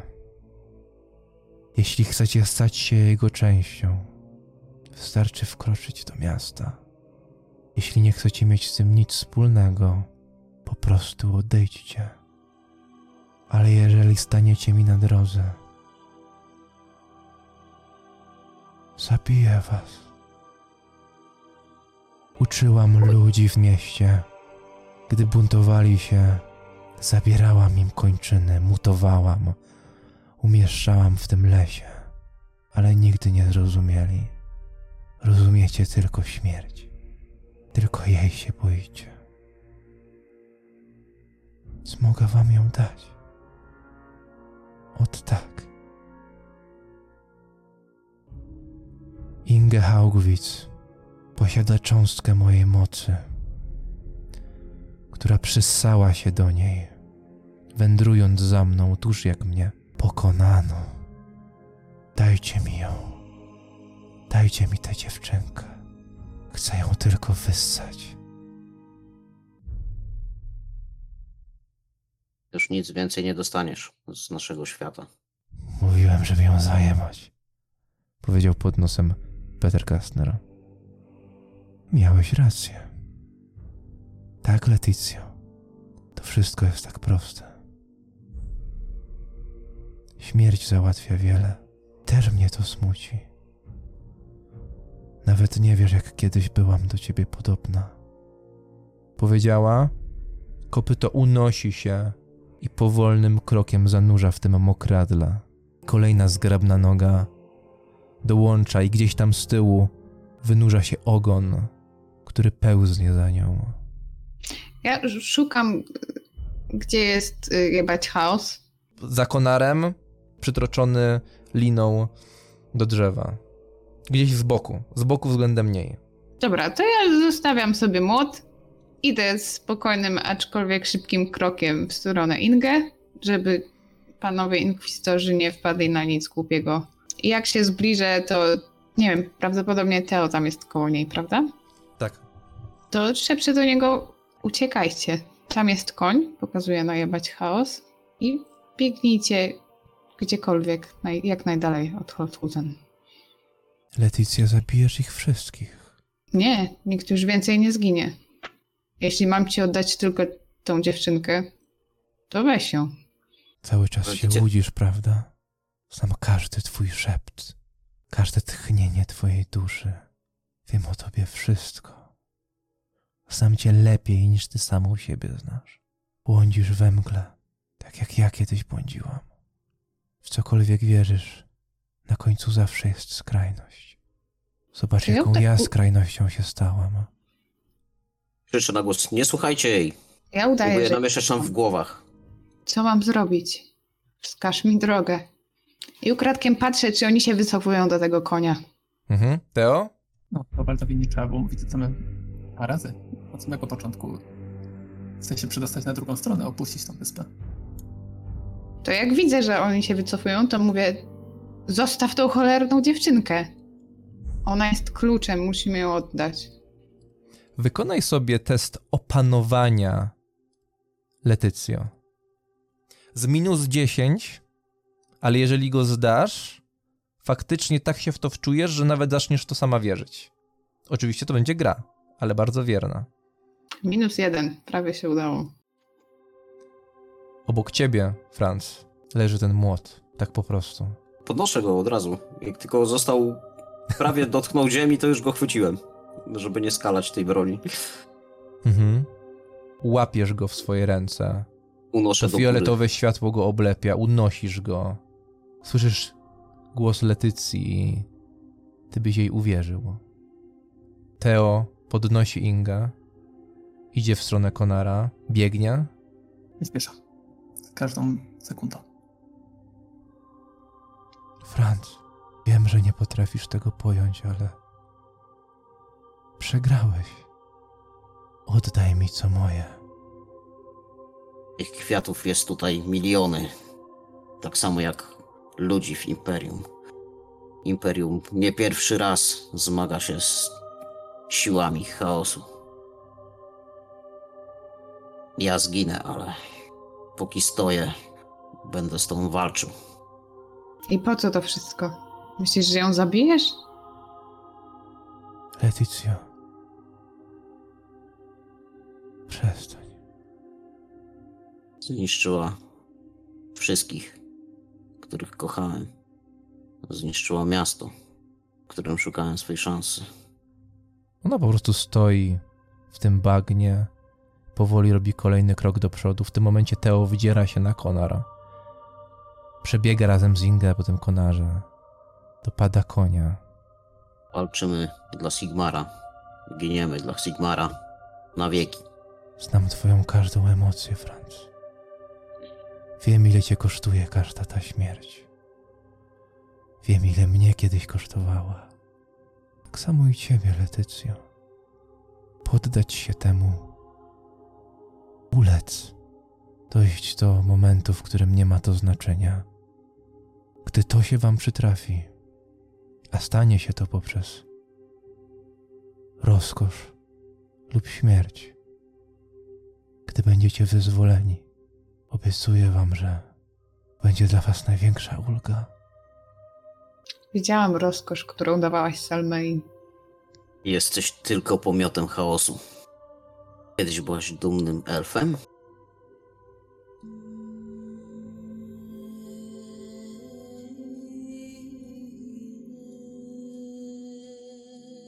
Zrozumiesz. Zrozumiesz za chwilę. Teobald. Wchodzisz na konia. Usadzasz tam Ingę. Odwiązujesz trzęsącymi rękami i Puszczacie się do przodu. Ruszacie. Potykając się w tym bagnie jebać chaos. Naprzód.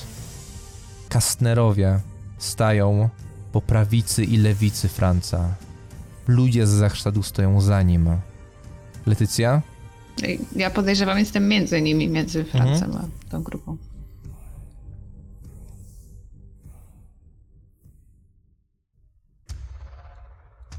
Czas zacząć. Kaz'kazla skacze.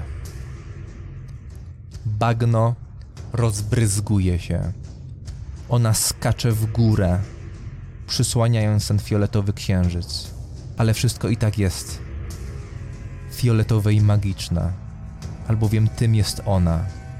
6 rąk spada w dół i ona po prostu leci w waszą stronę. Wszyscy wykonują testy inicjatywy. Teo również. Tak, Teo, Letycja, Franz. Możesz sobie wybrać, Franz, jego moście z Zachsztadu przed tobą czy za tobą? Będę przed nimi. Rzucę za Kastnerów. Kastnerowie są na samym przodzie. Jak na inkwizytorów przystało. Kastnerowie zaczynają odbiegać, ale nie uciekają. Oni po prostu robią kilka kroków w tył, licząc na to, że ona wyląduje między nimi i wtedy się po prostu na nią rzucą. Pytam o wszystkich poza Teo. Co chcecie zrobić? Ona Patrzę. skacze tak, żeby po prostu spaść na was z góry. No to odskoczyć, nie? Każdy wykonuje test uniku, ale im ktoś jest dalej w inicjatywie, tym gorzej. Zachsztadczycy są na zerze. Franz ma +1 do tego uniku. Letycja, ty uciekasz, więc dodaj sobie jeszcze 1. Po prostu prujesz ile się da. Teo tutaj nie ma i +3 również mają Kastnerowie. Od razu im rzucę za unik. Jest zdany. Teo pomijamy na razie. Letycja. Unik +30. +6. Franz. Przerzucę? Ja tu widzę krytyczną porażkę. No dlatego mówię, że przerzucę, nie? No +6. Rzucam za ludzi z Zachsztadu. Oni nie mieli modyfikatorów. Robię test siły Kaz'kazli. Każdy plus śmierć jednego z jego mości z Zachsztadu. No. Wszyscy rozbiegacie się na boki. Tam, gdzie przed chwilą była wasza grupa, tam jest ona. Spada z góry i ziemia się trzęsie. Ale tym razem to nie jest jakieś trzęsienie, które przyszło nie wiadomo skąd z podziemi Holthusen. Tym razem to potężna, demoniczna bestia, która spada pomiędzy was. Jej kopyta wbijają się w ziemię na około metr. Odskakujecie w bok. Letycja, ty pędzisz w stronę tego konaru. Gdzieś tam w oddali widzisz punkt. Ten punkt to Teo i Inge na twoim koniu, którzy odjeżdżają najdalej jak się da. Teo, test jeździectwa, bez modyfikatorów, jak sobie radzisz w tych bagnach? Spokojnie, koniku, spokojnie. Przerzućmy to. To nie jest zbyt spokojnie. To też nie, ale nieco lepiej. -2. Okej, -2. Od 1 do 5 nic się nie dzieje. Od 6 do 8 spowalniacie. 9-10 ktoś spada z konia. Lekko was to zwolniło, ale w zasadzie nieznacząco w tej sytuacji. Nie panujesz nad tym koniem, ale ten koń panuje nad tą sytuacją lepiej od ciebie. Letycja, dobiegasz do tego konaru, gdy oni tam już gdzieś w zasadzie znikają. Kaz'kazla się prostuje po tym upadku, ziemia jest wygięta. Uśmiecha się, widząc przerażenie, widząc ucieczkę. A wokół niej są zdeptane kwiaty, zniszczone. Sigmar! Kastnerowie skaczą w jej kierunku. Robię jej test. Od 1 do 5 Peter, od 6 do 10 Wolfgang. To nie jest taka aż duża różnica. Ona ma oczywiście czempiona, czyli jak ktoś przegra z nią w jej turze, to ona go atakuje. Wolfgang Kastner wyskakuje do przodu, robi wymach swoim mieczem. Ty, Letycja, uciekając, słyszysz jego krzyk, a potem jego stęknięcie. Ona swoją ręką łapie jego dłoń, w której on trzyma miecz. I tak trzymając tę dłoń, patrzy mu w oczy, miażdży ją, po czym drugą dłonią uderza go w twarz. Rzuca nim do tyłu a gdzieś na bok ląduje rozdarty bandaż. Ale nie musicie tego widzieć. Jest spore zamieszanie. Letycja, test atletyki. Jak zgrabnie przebiegasz po tym konarze, aby stąd uciec. 100. Letycja, wbiegasz na ten konar. I jak mówiłem, nawet takie przewalone konary pokryte są tymi kwiatami. Przechodzisz po nim, potykasz się, lądujesz dłońmi i próbujesz się ruszyć. Jesteś gdzieś w połowie, ale nie jesteś w stanie. Patrzysz na swoje dłonie, patrzysz na swoje nogi i widzisz, jak te obrastające ten pień kwiaty, te srebrne pręciki wydłużają się i zaczynają obwiązywać cię. I tak stopniowo czujesz większy i większy napór, gdy przytulają cię zbyt mocno do tego konaru. Franz, Dauerhaft. Krzyczę do ochotników z zacztadu.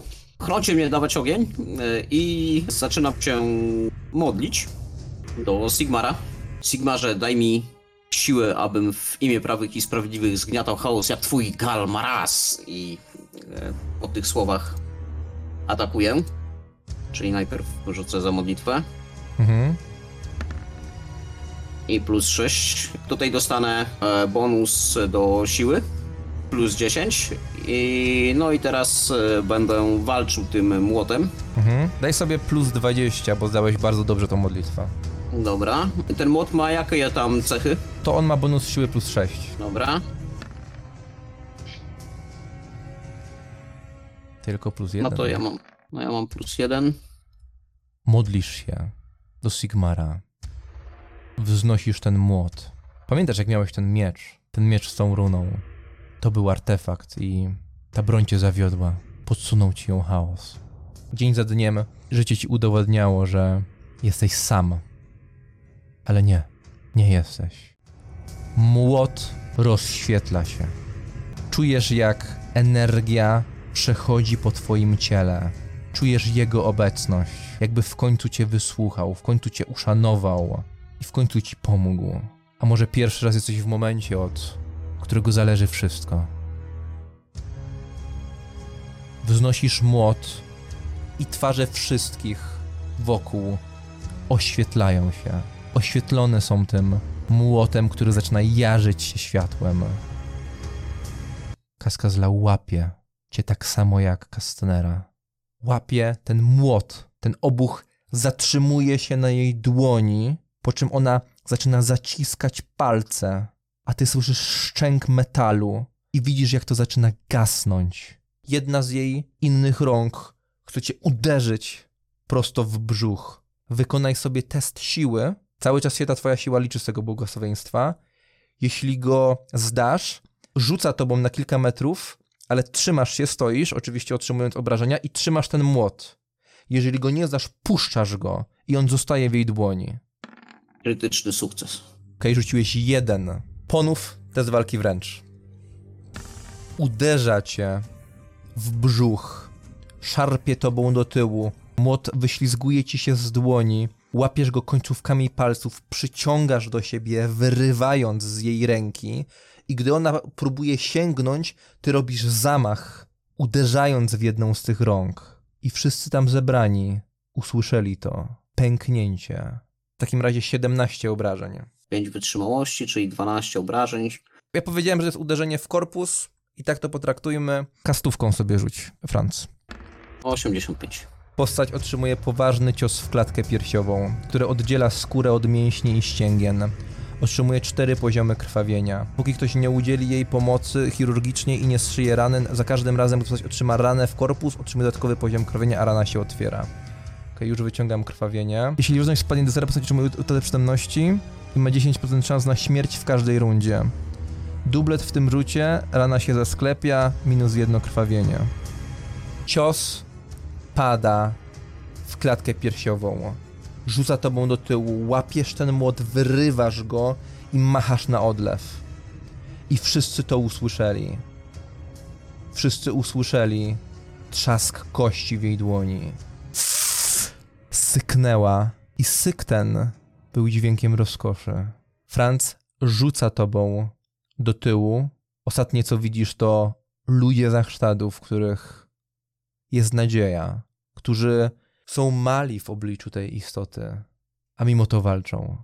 Kaz'kazla patrzy na nich, po czym zaczyna wcierać sobie te połamane palce w pochwę, przejeżdżając raz po kroczu i sycząc z radości. A oni atakują i w tym momencie, Franz, wszystko się rozmazuje. Rzucam 2 razy K4, wybieram mniejszy wynik, tyle ochotników Zachsztadu ginie. Gdy Teo ucieka, gdy Letycja jest przywiązana przez te kwiaty do tego konaru, ty, Letycja, słyszysz za sobą to wszystko. Słyszysz organiczne mlaśnięcie i krzyk jednego z tych ochotników, który się urywa. Mimo że jesteś oddalona od tej sceny o dobre kilka metrów, jeśli nie prawie 20, to kawałki ciała bryzgają gdzieś wokół na to mokradło. Błysk światła w morzu mroku, w morzu fioletu. Ten błysk tego młota widział Hakon. Hakon, lecisz żyrokopterem i wiesz, że coś jest nie tak. Wszystko jest fioletowe. Od Holthusen z góry widzisz je w oddali. Bije taka złowroga, fioletowa energia. Jakby jakaś taka mgła, która przedziera się tymi ulicami. Mniej więcej wiedziałeś, gdzie jest ta wyspa. Ale zobaczyłeś błysk. Jasny, dający nadzieję błysk. Co robisz, Hakon? W sensie między tym miejscem a mną jest miasto? Miasto jest z boku. No ale widzę, jak wygląda otoczenie. One się zrobiło takie, czy...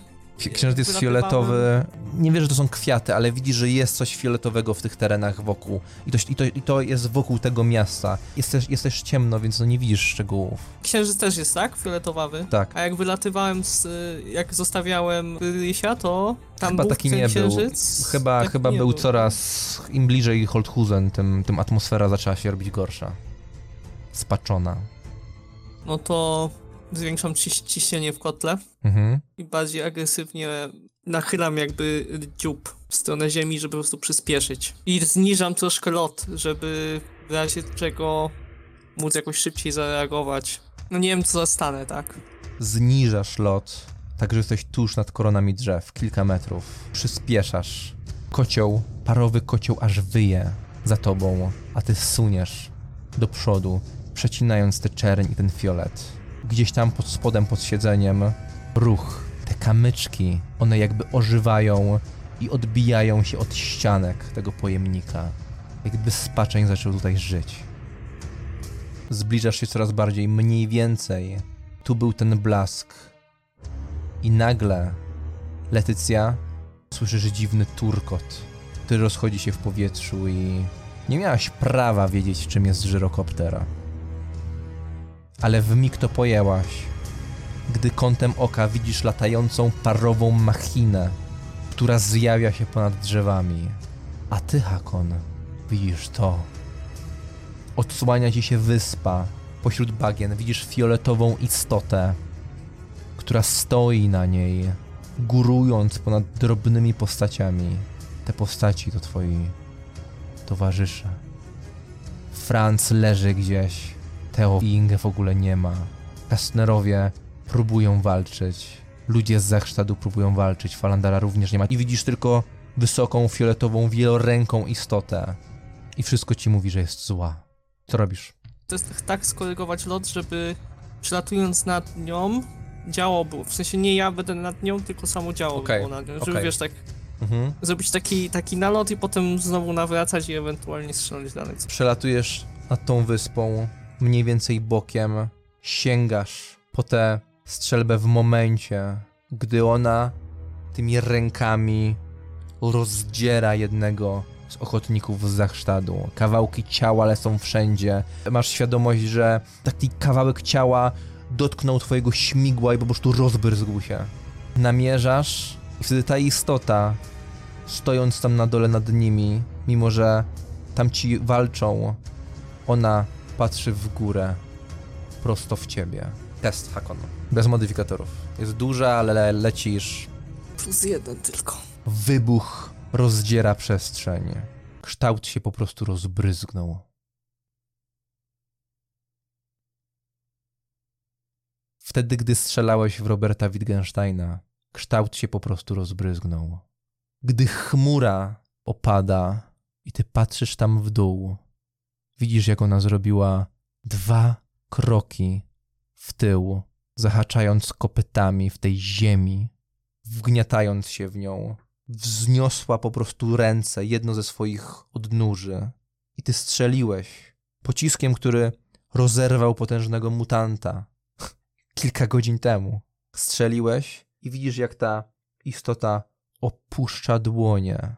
Jej srebrne kości skrzą się w tym świetle księżyca. Jej czarne, takie srebrno-czarne włosy przerzucone gdzieś do tyłu lekko się tlą ogniem i uśmiecha się, po czym skacze w stronę żyrokoptera. Hakon, wielki 6-metrowy kształt, ugina się w kolanach i skacze do góry. Co robisz? Dość sporą prędkością przeleciałem nad nią strzelając, więc podejrzewam, że po prostu lecę dalej do przodu i chciałem po prostu jakieś paręnaście metrów za wyspą dopiero zacząć zwalniać maszynę i ją obracać. Tak, żeby mieć, wiesz, dość szeroki łuk do manewru. Strzeliłeś, lecisz dalej i ona skacze za tobą. 40% szans, że dopada w locie żyrokoptera. Skacze i ty, widząc ten skok, przeraziłeś się, bo co by nie mówić, życie twojej maszyny jest tutaj na szali. I nagle przyspieszasz, kształt rośnie i obracasz się. Nie ma jej. Wyspa jest pusta, nie ma tam potwora, są tylko oni, Kastnerowie, ludzie z Zachsztadu. Co robisz, Hakon? Wychylam się przez okno i patrzę, czy nie wisi pod spodem. Wykonaj test percepcji z +20, widzisz dobrze w ciemności. +6. Wychylasz się, patrzysz tam w dół i... Letycja, co robisz? Przed chwilą obok ciebie na tej wyspie eksplozja, latająca maszyna gdzieś przelatuje, a ty jesteś po prostu przywiązana przez te kwiaty do tego konaru. Sprawdzam, czy jak ruszam rękami, to mogę nimi ruszyć w ogóle, czy nie? No, musisz się spieszyć. Masz wrażenie, że im dalej, tym one bardziej cię wiążą. Po prostu nachylam się i wygryzam. Okej, test siły, bez modyfikatorów. -5. Wgryzasz się w to, ale nic z tego. Po prostu jesteś na tym konarze. Letycja. Głos Wolfganga za tobą. Ale zanim cokolwiek się wydarza, jeśli chodzi o ciebie, Hakon, widzisz ją. Jest pomiędzy drzewami na dole. Widzisz, jak te kwiaty jaśnieją, gdy ona przychodzi obok nich. I ten wielki kształt się po prostu czai jak kot, chcąc skoczyć w każdym momencie. Instynktownie po prostu podrywam maszynę wyżej i staram się od niej odlecieć i jednocześnie tak staram się, jeżeli jestem w stanie, staram się ocenić, jak daleko ona odskoczyła od nich, żeby tak mniej więcej wyczuć, jak daleko ona może, przynajmniej jakby tym skokiem, jak ona daleko może skakać. W górę, czy jak najdalej? W górę i do przodu. Ty teraz zawróciłeś, czyli z powrotem w stronę wyspy? Wiesz co? Nie. Bardziej tak, żeby ją odciągnąć może od nich trochę.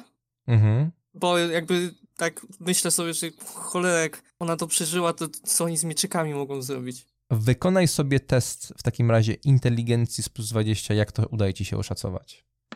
+2. Ruszasz w bok, bardziej w górę, kiedy ona skacze.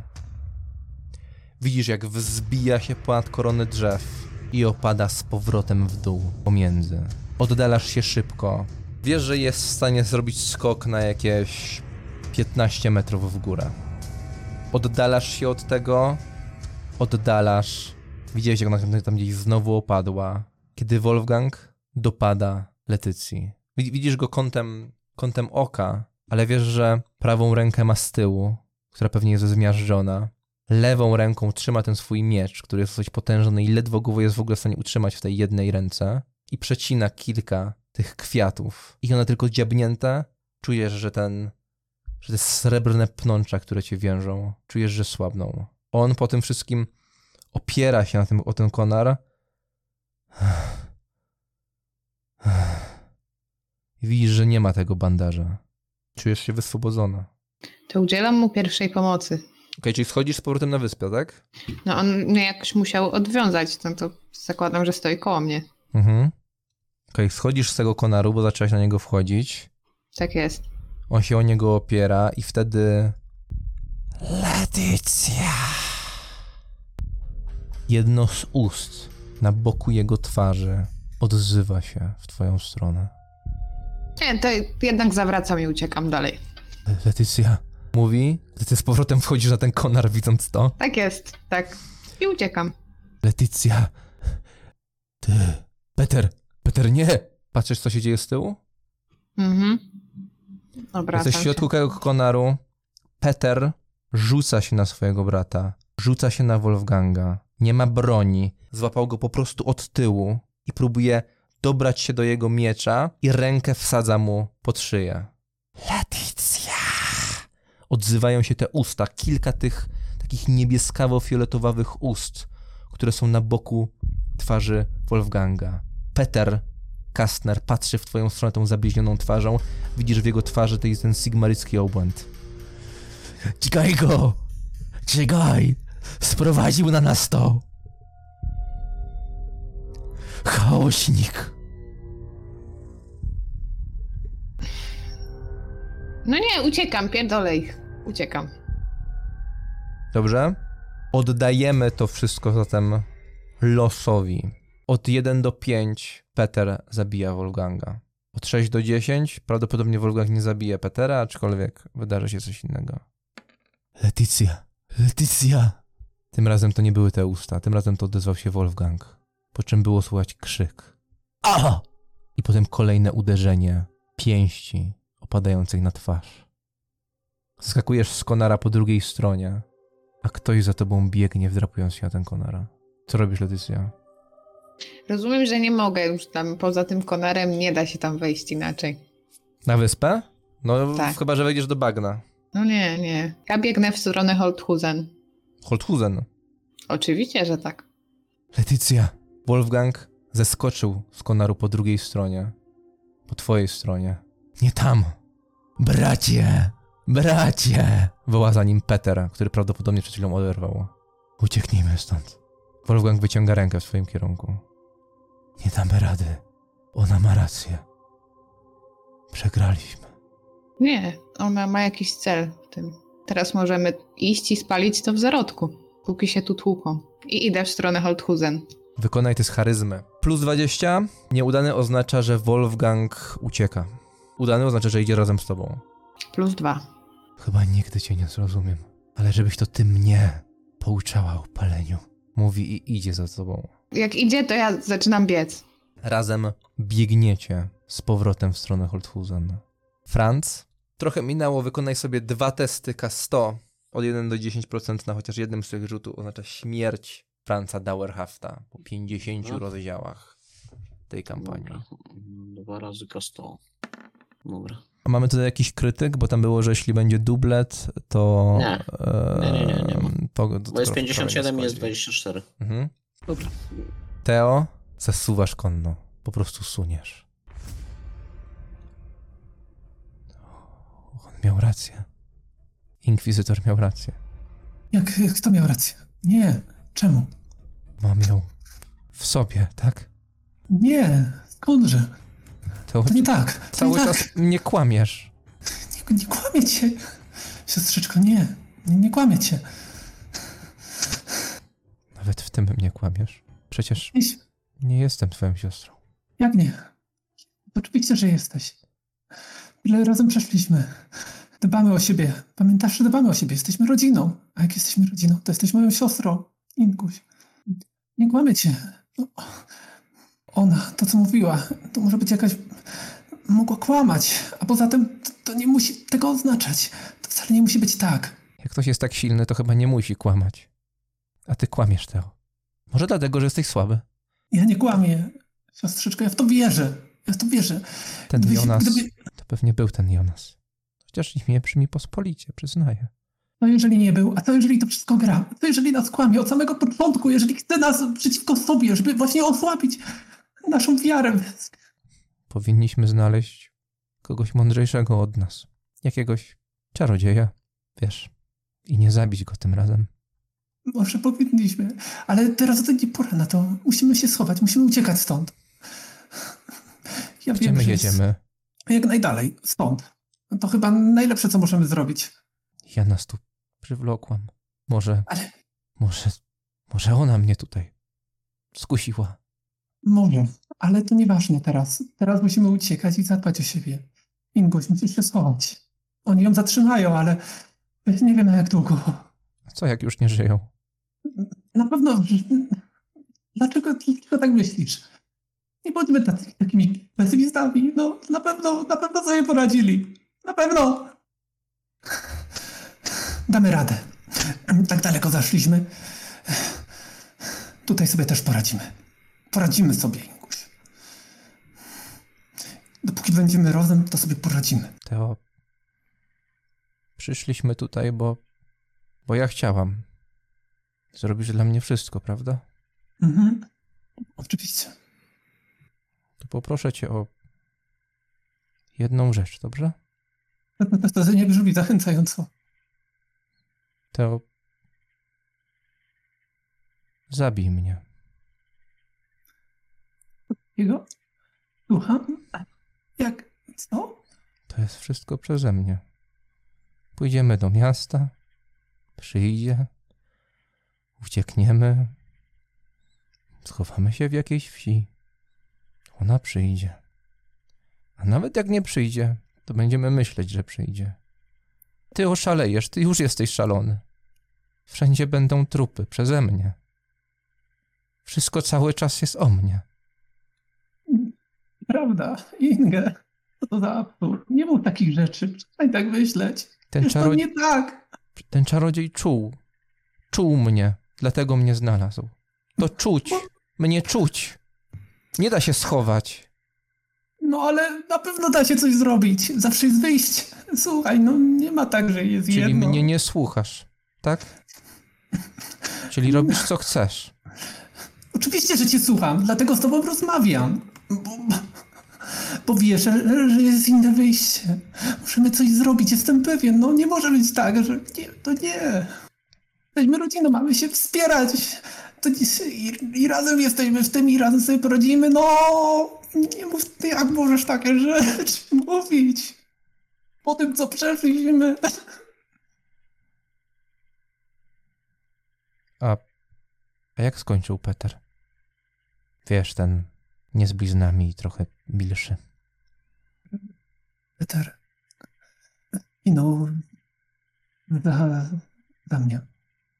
Za nas. Byśmy mogli żyć dalej i walczyć dalej, dlatego nie możesz się poddać. To nie jest poddanie. Ja cały czas uciekam. Ja po prostu... Chyba, że wiesz, mówisz mi tak i nic nie zrobisz. A potem zrobisz. Z zaskoczenia, żebym nie cierpiała. W sumie to do ciebie podobne. Przecież ty nigdy nie mówisz prawdy. Jak? Oczywiście, że ci mówię. Kocham cię. Jak mogę cię okłamywać? Jak mogę kłamać kogoś, na kim mi zależy? W sumie to czemu, Teo? Zresztą, tata też mówił, że mnie kocha. I był potworem. Oni wszyscy mówią, że był potworem. Ty też tak mówisz. Ale on może to robił z miłości do ciebie. Może nie był do końca takim strasznym, wiesz, takim potworem, że pełni potworem. Był w nim człowiek. No przecież zależało mu na tobie. Ja się nie do końca z nimi zgadzam. Ważny test charyzmy. Z plus 20. Och, że to bardzo. Inwestował w charyzmę przez całe życie. Plus 6. To gdzie chcesz uciec? Nie wiem, teraz jak najdalej stąd, a potem się zastanowimy. Chciałaś odpokutować za ojca, coś wymyślimy, znajdziemy. A ten Altdorf, wiesz gdzie to jest?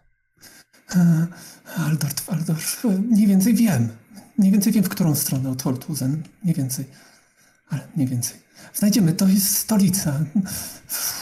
Na pewno będą znaki. Pojedziemy na trakt. Zapytamy kogoś. Na pewno nam wskażą drogę. Tak, Aldorf, to dobre miejsce. Tam znajdziemy mądrych ludzi. Użyjemy ptaszków, czy będziemy się zachowywać jak, no wiesz, ludzie? Ty zauważasz, że faktycznie wolno jedziecie przez te bagna. Mhm. Wiesz, nie wiem. A jak myślisz, te ptaki? Zawsze to było takie trochę niebezpieczne. Nigdy nie czułem się pewnie. Damy radę? Ja się tylko wtedy czuję. Jeżeli to ma ci pomóc, masz się czuć pewnie tak. Możemy spróbować. I tak nie jedziemy za szybko. Może nam to pozwoli uciec dalej, szybciej. Ale z drugiej strony lepiej byłoby mieć konia potem. Nie, dobra, te ptaki, tak. Ta istota była bardzo silna. Jeśli coś mi to pokazało, to że, no wiesz, jak jest we mnie część tej istoty, to ja chyba jestem bardzo silna. Ale nie dlatego, że masz w sobie tą istotę. Przestań. Dlatego, że ty jesteś silna, Inguś. Tyle przeszłaś i jesteś taka silna. Jestem z ciebie dumny. Dumny jestem z ciebie. Siostrzyczko. Jedziecie, a kwiaty kończą się. W końcu się kończą. Jebać chaos rozdeptał ostatni z nich. I jedziecie dalej. Ptaki spadają z każdej strony. Otaczają was. I tym razem ta bariera jest tak gęsta, że w zasadzie nic przez nią nie widać. Jakbyście byli w środku czarnej kuli. Odgłos bagien cichnie i kula jak pocisk wzbija się w powietrze, ale ty, Teo, tam w środku czujesz się zaskakująco bezpiecznie. Inge nie jest już przerażona, bo w końcu udowodniono jej, że ta moc, która w niej drzemie, jest niezwykle potężna. Czy ta moc związana jest z chaosem? Ciężko stwierdzić. Ale Peter Ruger też był zmutowany. Ale Sigmar był w nim do samego końca. Może tak jest i w tym przypadku. Hakon, uciekasz tym żyrokopterem, badając jej ruchy. Oceniłeś to mniej więcej po jednym kolejnym skoku, po czym ona znowu opadła między drzewami. I potem już jej nie widziałeś. Mówisz, że jej nie widzę, także zawisam w powietrzu i jedyne co robię, to po prostu obracam żyrokopterem dookoła własnej osi i rozglądam się po prostu za nią.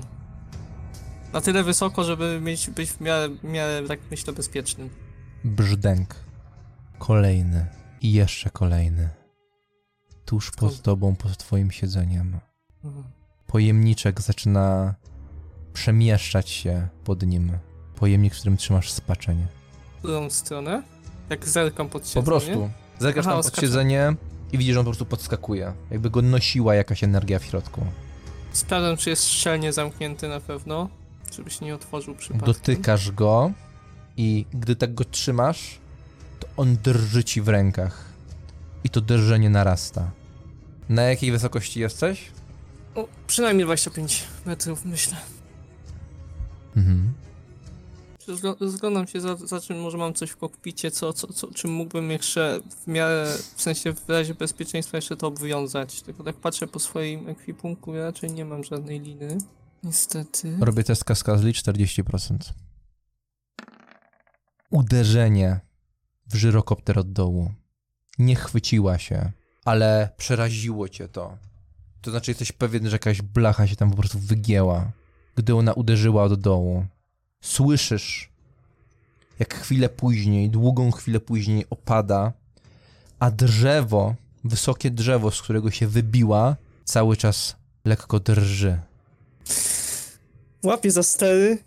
To suka inteligentna. I obracam się w jej stronę, odlatuję tyłem i patrzę, czy będzie się znowu na drzewo wdrapywać. Jak się będzie wdrapywać na drzewo, to wtedy do niej strzelam. Latasz nad tą scenerią i szukasz jej. Ale nie ma jej tutaj. Nie ma.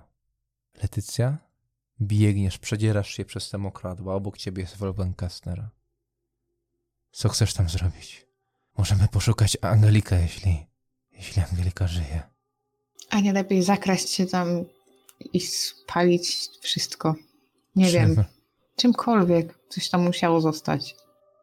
Uciekaliśmy w popłochu, żeby tam wrócić. W moim pokoju w karczmie powinno coś być. Wiesz, w tej karczmie, z której uciekliśmy. A ty wiesz, gdzie jest to miejsce kultu? Czy po prostu idziemy w stronę wielkiej dziury, z której to wypełzło? Myślę, że mogę dać radę je znaleźć. Ale to podziemia, kanały. Myślisz, że jak wrzucisz tam jedną pochodnię, to wszystko po prostu spłonie i się oczyści? Masz lepszy pomysł. Podałem ci go przed chwilą. Ja po prostu nie wiem, co mam powiedzieć. Skoro zamieniliśmy się rolami, że to ja chcę palić, to trochę też mi się w głowie poprzewracało. No ale biegnę w stronę tego miasta i... Czy ja tam spędziłam jakiś czas? Czy ja tam byłam... Niedużo, ale no przynajmniej dzień tak. Ale zakładam, że po mieście nie łaziłam, skoro mnie szukali, tak? To...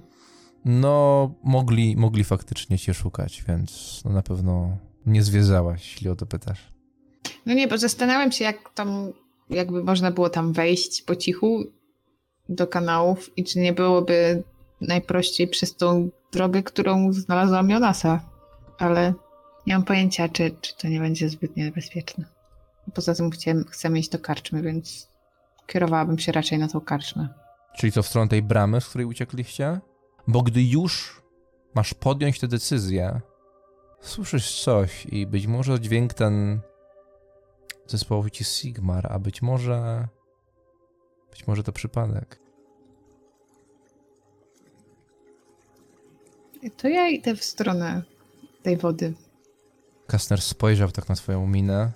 Jego twarz, na której cały czas są te usta, wygląda bardzo niepokojąco w tym fioletowym świetle. Co się stało? Chodźmy tam kanałami. Mam przeczucie, że to dobry pomysł. Ruszasz w tamtą stronę, a on milcząc idzie za tobą. Słyszysz te dźwięki i wiesz, że być może szłaś tymi drogami, gdy wyciągnęłaś go z tej wody. Jonasa Sigmaryta. Idziesz tym bagnichem, on wlecze się za tobą i faktycznie wodospad wylewa się z wielkiego otworu, który wystaje z muru.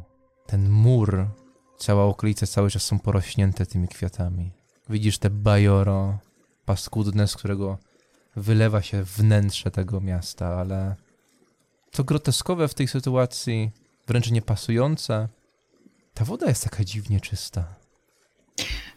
Ale słychać jakieś dźwięki poza tym wodospadem? Czy już z miasta coś dochodzi, czy nie? Jest przerażająco cicho.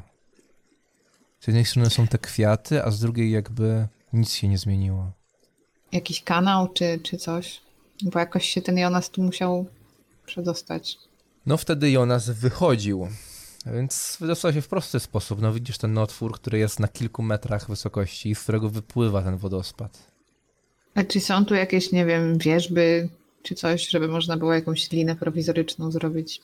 No ciężko, cała ta roślinność tutaj jest marna, spróchniała. A gdyby...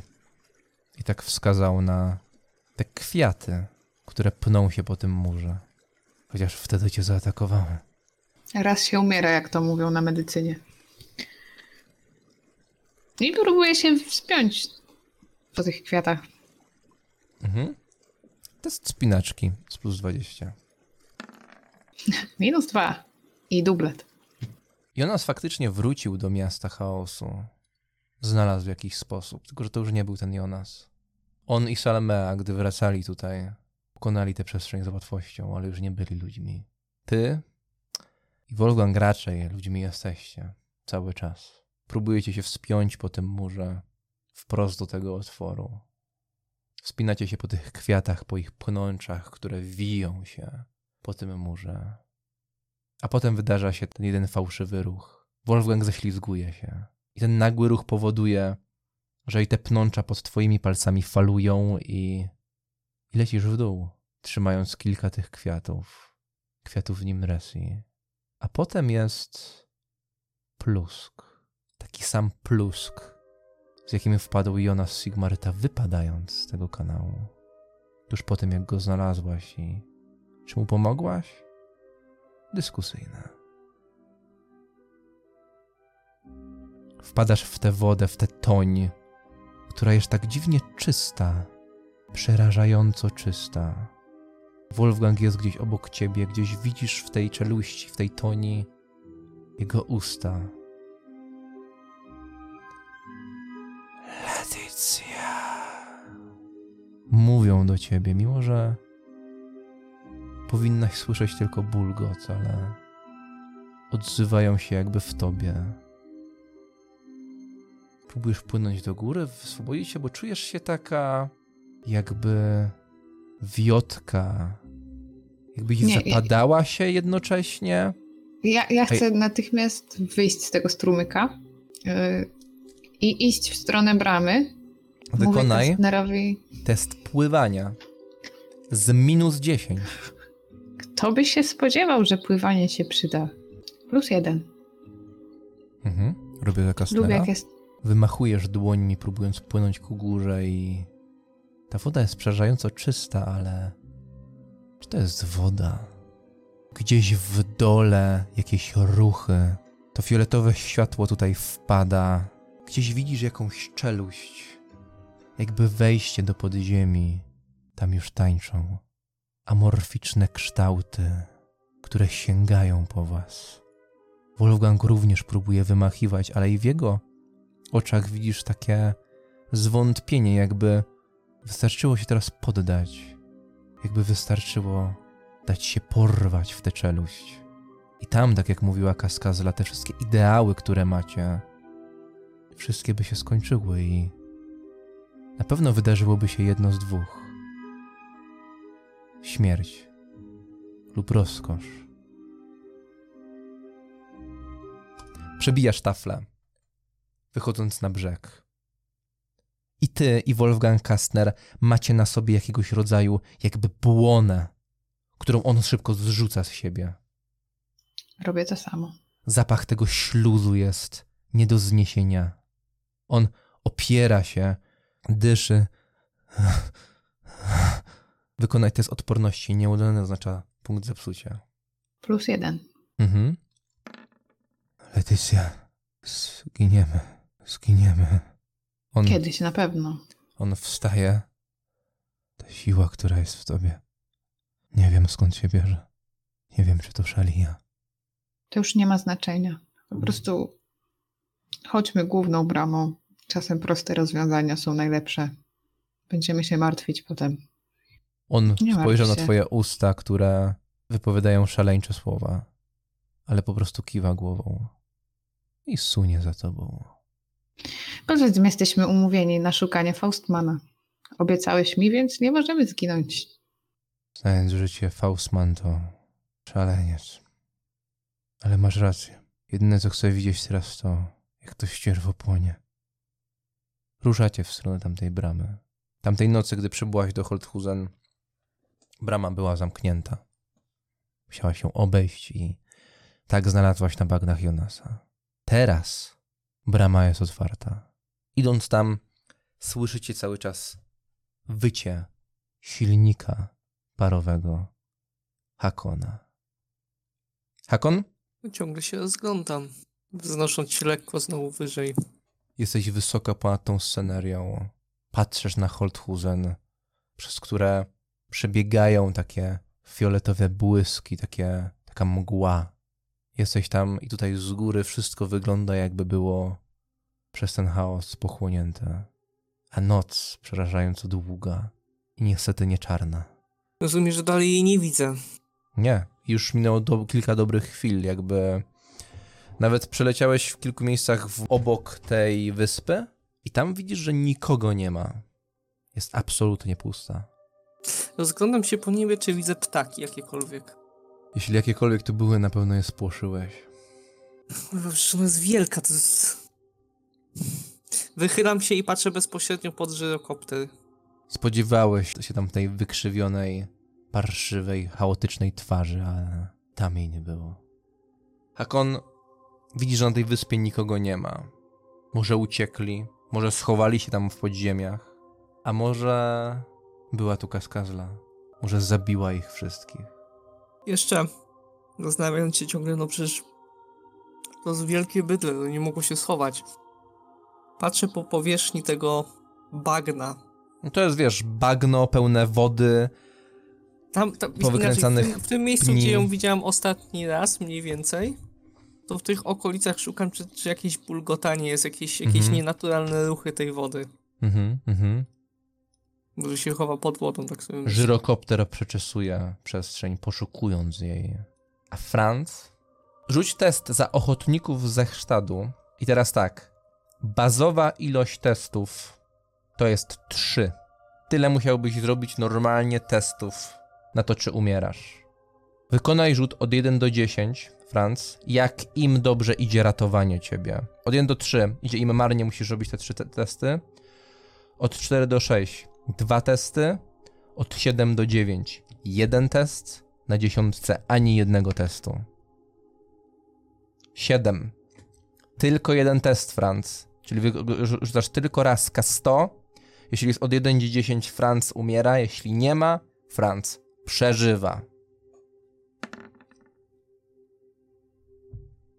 Franz, otwierasz oczy. Jest cicho, tylko gdzieś tam z oddali co jakiś czas słychać to przecinające powietrze wycie silnika. Widzisz ich przerażone twarze, które są wokół ciebie. Krew na ich twarzach. Petera Kastnera, który jest nad tobą. Rozglądam się, kogo tam widzę. Ilu ich jest? Nie zauważasz tylko jednego. A najgorsze jest to, że zauważasz go pewnie i to jego krew jest na twarzach tych ludzi z Zachrztadu. Się stało i czemu... Jesteś tam w tym podziemiu, widzisz ten symbol Sigmara i widzisz twarz Petera Kastnera. Ta twarz jest złamana, ale nie chodzi o fizyczność, chodzi o jakiegoś takiego ducha w środku. Co się stało i... Czy tylko mi tak huczy we łbie? Mając na myśli oczywiście odgłosy żyrokoptera. On jaśniał. Młot jaśniał. Franz. Też to poczułem. Co się stało? Gdzie ten potwór? Gdy cię spotkałem, byłeś największą gnidą. Złapany przy tym magazynie. Byłem pewien, że jesteś ich sługą. A tu proszę. Peter Kastner rozejrzał się po reszcie. Spojrzał na ich zakrwawione twarze. Poza tobą nie ma nikogo. Mój brat okazał się mutantem i nie poddał się płomieniom. Uciekł z tą Letycją. Ale ona nie może być zła, miała młot. Powinniśmy ją uratować. I... dokonamy tego. Co się w ogóle działo? Bo... wróciłem. Wrócił. Pozwolił mi wrócić. Wrócił Hakon, ale nie dał rady jej pokonać. Przynajmniej póki wiemy, ale odciągnął ją. Co z tym potworem? Nie wiemy. Ze zgrozą nasłuchujemy, ale słyszymy, że dalej lata. Może go ściga, może idzie tu.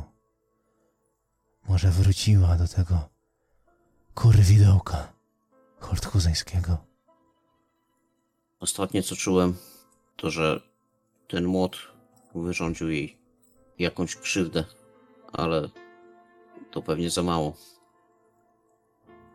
To początek bitwy. Początek końca. Jesteś wybrany. Pamiętajcie, że jest nadzieja i Sigmar nam dopomoże. Musimy odetchnąć, pozbierać siły i ruszyć w tą ostateczną walkę. Patrzę po tych ludziach, wszystkich. W ich twarzach nie ma zwątpienia. Patrzą na ciebie, jakby Sigmar zstąpił i był wśród nich.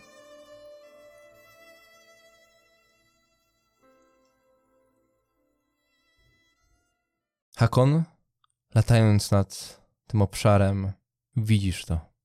Kształt pełznie pośród drzew. Ten kształt to dziesiątki osób zmierzających w stronę tej wyspy od północnej strony. Widzisz grupę, w której błyskają pochodnie. Starałem się na tyle podlecieć, żeby zobaczyć dokładnie kto to jest, czy to są jakieś czy to są kolejni mutanci, ale na tyle bezpiecznie zachować po prostu wysokość od ziemi, żeby nie narażać się na kolejny atak tego czegoś. Mhm.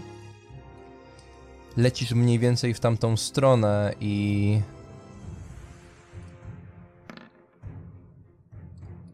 zaczęto do ciebie strzelać. I wiesz, że ten strzał był ostrzegawczy.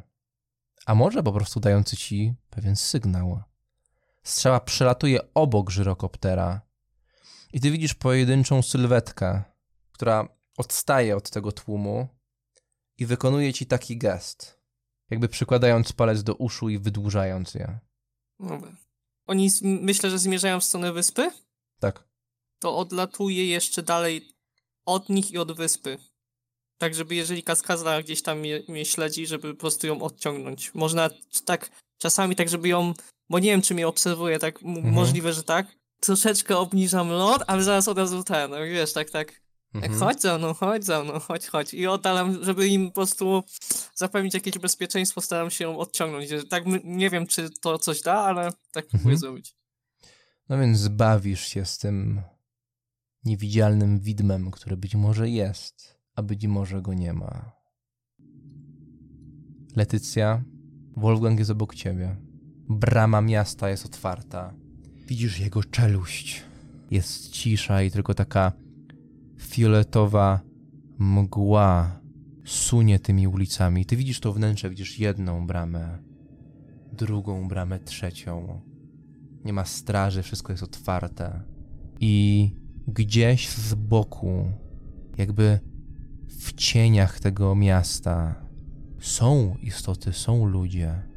Trupy, mutanty, ciężko stwierdzić. To takie bezkształtne masy. Gdzieś tam ktoś, przechadzając się ulicami, pociera twarz.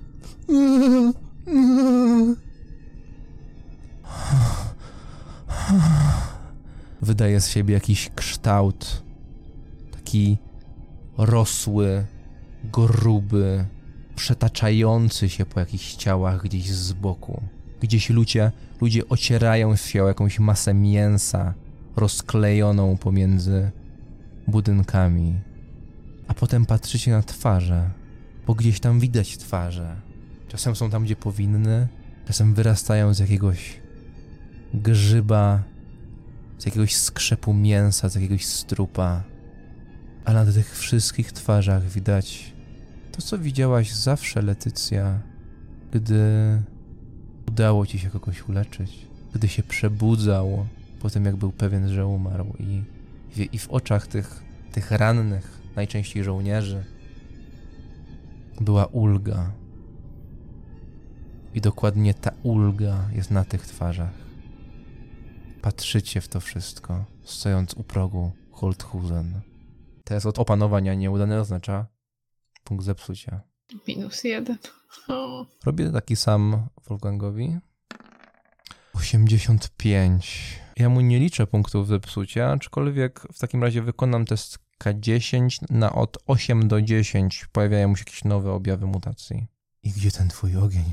Powiedział Wolfgang, wyciągając do przodu miecz, trzymając go w lewej ręce, bo prawa cały czas jest dziwnie zniekształcona i po prostu zaczyna iść do przodu przez to miasto. To ja idę w stronę kryjówki. Do tej karczmy, bo mówił, że w kryjówce ma swoje rzeczy. Ruszacie tym miastem, w którym chaos przestał się ukrywać. Widać go z każdej strony.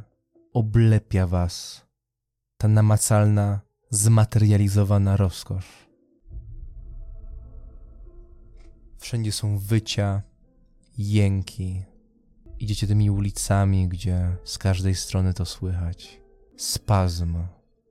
Rytmiczny spazm, który wbija się do głowy raz za razem. Wolfgang idzie, otrząsa się, Jeszcze trochę. Beczułka już. Niebawem. Wiesz w ogóle, że to już tak naprawdę nie jest beczułka. Jak wszystko wróci do normy, nazwiecie ją jak zechcecie. Ale ja proponuję jebać chaos. Stare dobre jebać chaos. Właśnie, gdzie nasz koń? Miejmy nadzieję, że się przydał. Więc Bonwick beczułka zerwał umowę. Skurwysyn. Nie wiem, co mu nie pasuje w tym mieście. Pójdzie Wolfgang idąc dalej, a gdzieś ktoś niedaleko. Dawaj! Po żebra tę kurwę! Nie słuchaj, niech ci to nie wejdzie do głowy. Leticja. Niech nie wejdzie. Oczywiście twoje imię zostało wymienione przez inne usta. To ja udaję, że nie słyszałam tego. Nie rozumiem, co mu się nie podoba w tym mieście. Cebulową mają dobrą. Taki rynek całkiem ładny był wcześniej. Im bliżej środka miasta, tym widać więcej zniszczeń. Wielkie pęknięcia w ulicach, zawalone budynki.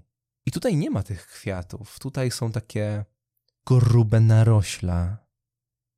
Ni to macki, ni to pnącza, które oblepiają wszystko. Pnącza wydają się martwe, ale powoli się wiją, jakby przytulając do tych ścian. W powietrzu unoszą się jakby takie fioletowawe zarodniki, pojedyncze punkty. Idziecie cały czas w głąb. I to, co się teraz dzieje, idealnie oddaje to, czym było całe twoje życie. Ten ideał, że każdego da się wyleczyć, z każdej drogi można zawrócić, że każde życie jest cenne. To wszystko jest tak samo prawdopodobne, jak to, że wy w dwójkę przyjdziecie tutaj i wygracie. Cień Kaz'kazli widać w oddali. Wysoki kształt jest między budynkami. Wokół wszystko skąpane jest w tym fiolecie. A potem ją widzisz. Skrzydlatą postać. Widzisz jej twarz zwielokrotnioną. Nagie ciało Salmei przytwierdzone jest do jednej ze ścian. Jej oczy są puste, jej twarz jest martwa. Jej skrzydła są rozłożone, a wypełzające z pęknięć w budynku macki wchodzą jej pod żebra, wchodzą w pochwę, wchodzą w gardło.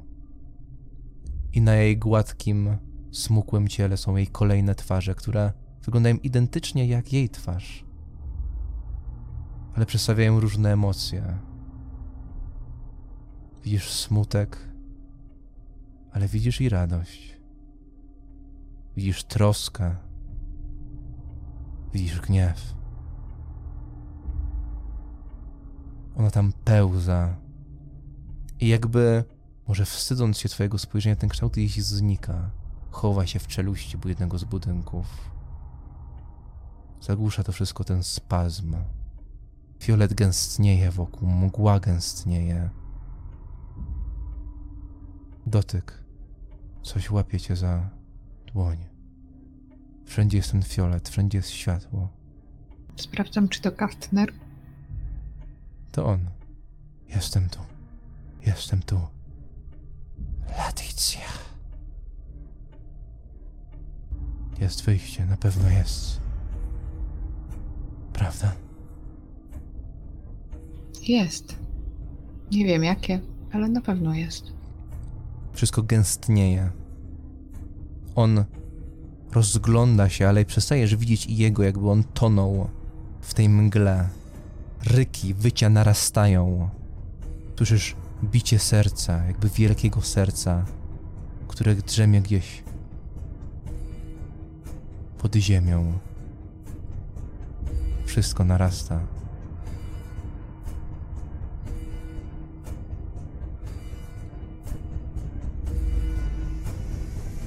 Leticja.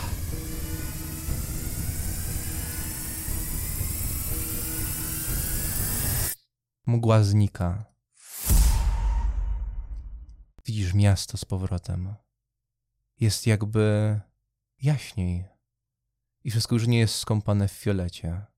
Mgła odchodzi, nie stoisz na ziemi, unosisz się w powietrzu. Widzisz świątynię Sigmara, przy której są rusztowania, które są pokryte tymi mackami. I noc się kończy, księżyca nie ma. Gdzieś tam jest światło świtu, które wpada i zalewa to zmutowane miasto. Gdy ta mgła schodzi, ujawnia ci trójkątną, chaotycką twarz Kaz'kazli i ujawnia ci ta mgła rękę, która ciągnie się od twojego gardła aż do jej stojącej sylwetki. Jesteś w powietrzu, Wolfgang leży, po prostu leży na ziemi, nieco dalej. A ona cię po prostu trzyma wysoko i wasze twarze są zrównane. Czujesz ten świt, czujesz promienie słońca, Letycja, które opadają na twoją twarz.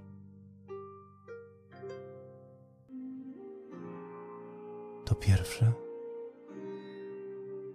Czy to drugie? Nie ma nic innego. Mówi istota trzymająca cię. Podobno dajesz wybór i wolność. A dwie opcje to nigdy nie wybór. Wybór dawałam kiedyś. Ale w przeciwieństwie do ciebie zrozumiałam. I mówiąc to, powoli, niemalże nasycając się, ściska twoje gardło. Czy ja mam jeszcze truciznę w torbie? Bo miałam to jakieś tam takie, co nasmarowałam tym Salmę i Jonasa. Ciekawe, czy na Kaz'kazla też by zadziałało coś takiego. Okej, więc co robisz? Sięgam do torby i chcę wymacać gdzieś tą buteleczkę, z której miałam to. Ale przy tym mówię jej, że czyli wszystkich ich okłamujesz. Dajesz pozorny wybór. I karmisz się tym, że wybierają ciebie ze strachu. Może po prostu wiem, jak wybrać lepiej. Gdy dać ludziom wybór, postąpią najgłupiej, jak to możliwe. Dlatego też tu przybyłaś. Może, ale był to mój wybór. Nie oddałam swojego życia w twoje ręce. Ona uśmiecha się i po prostu ściska. Czy wymacałam to, czy nie wymacałam tego? Wymacałaś narzędzie, które było skropione. Wyciągam i ćgam, no. Tą rękę, która mnie trzyma, no. Zróbmy tak. Wykonaj test walki wręcz z -10. Jeśli go zdasz, 10% szans, że to zabija Kaz'kazla. Od 11 do 30 jakoś to na nią mocno wpłynie. Nie! 54. -3. Punkt szczęścia? Wyciągasz to narzędzie. To samo narzędzie, które skropiłaś tym sercobojem. To największa, najważniejsza operacja. I gdy dźgasz, czujesz, że nawet tej skóry nie jesteś w stanie przebić. Kaz'kazla uśmiecha się, mówiąc: acta est fabula. I zgniata ci głowę. Leżący na ziemi Wolfgang Kastner otwiera oczy, gdy ciało Letycji uderza obok. Patrzy na nią niedowierzając. I w jego oczach już nie ma ognia. Jest tylko łza. Ciąg dalszy nastąpi.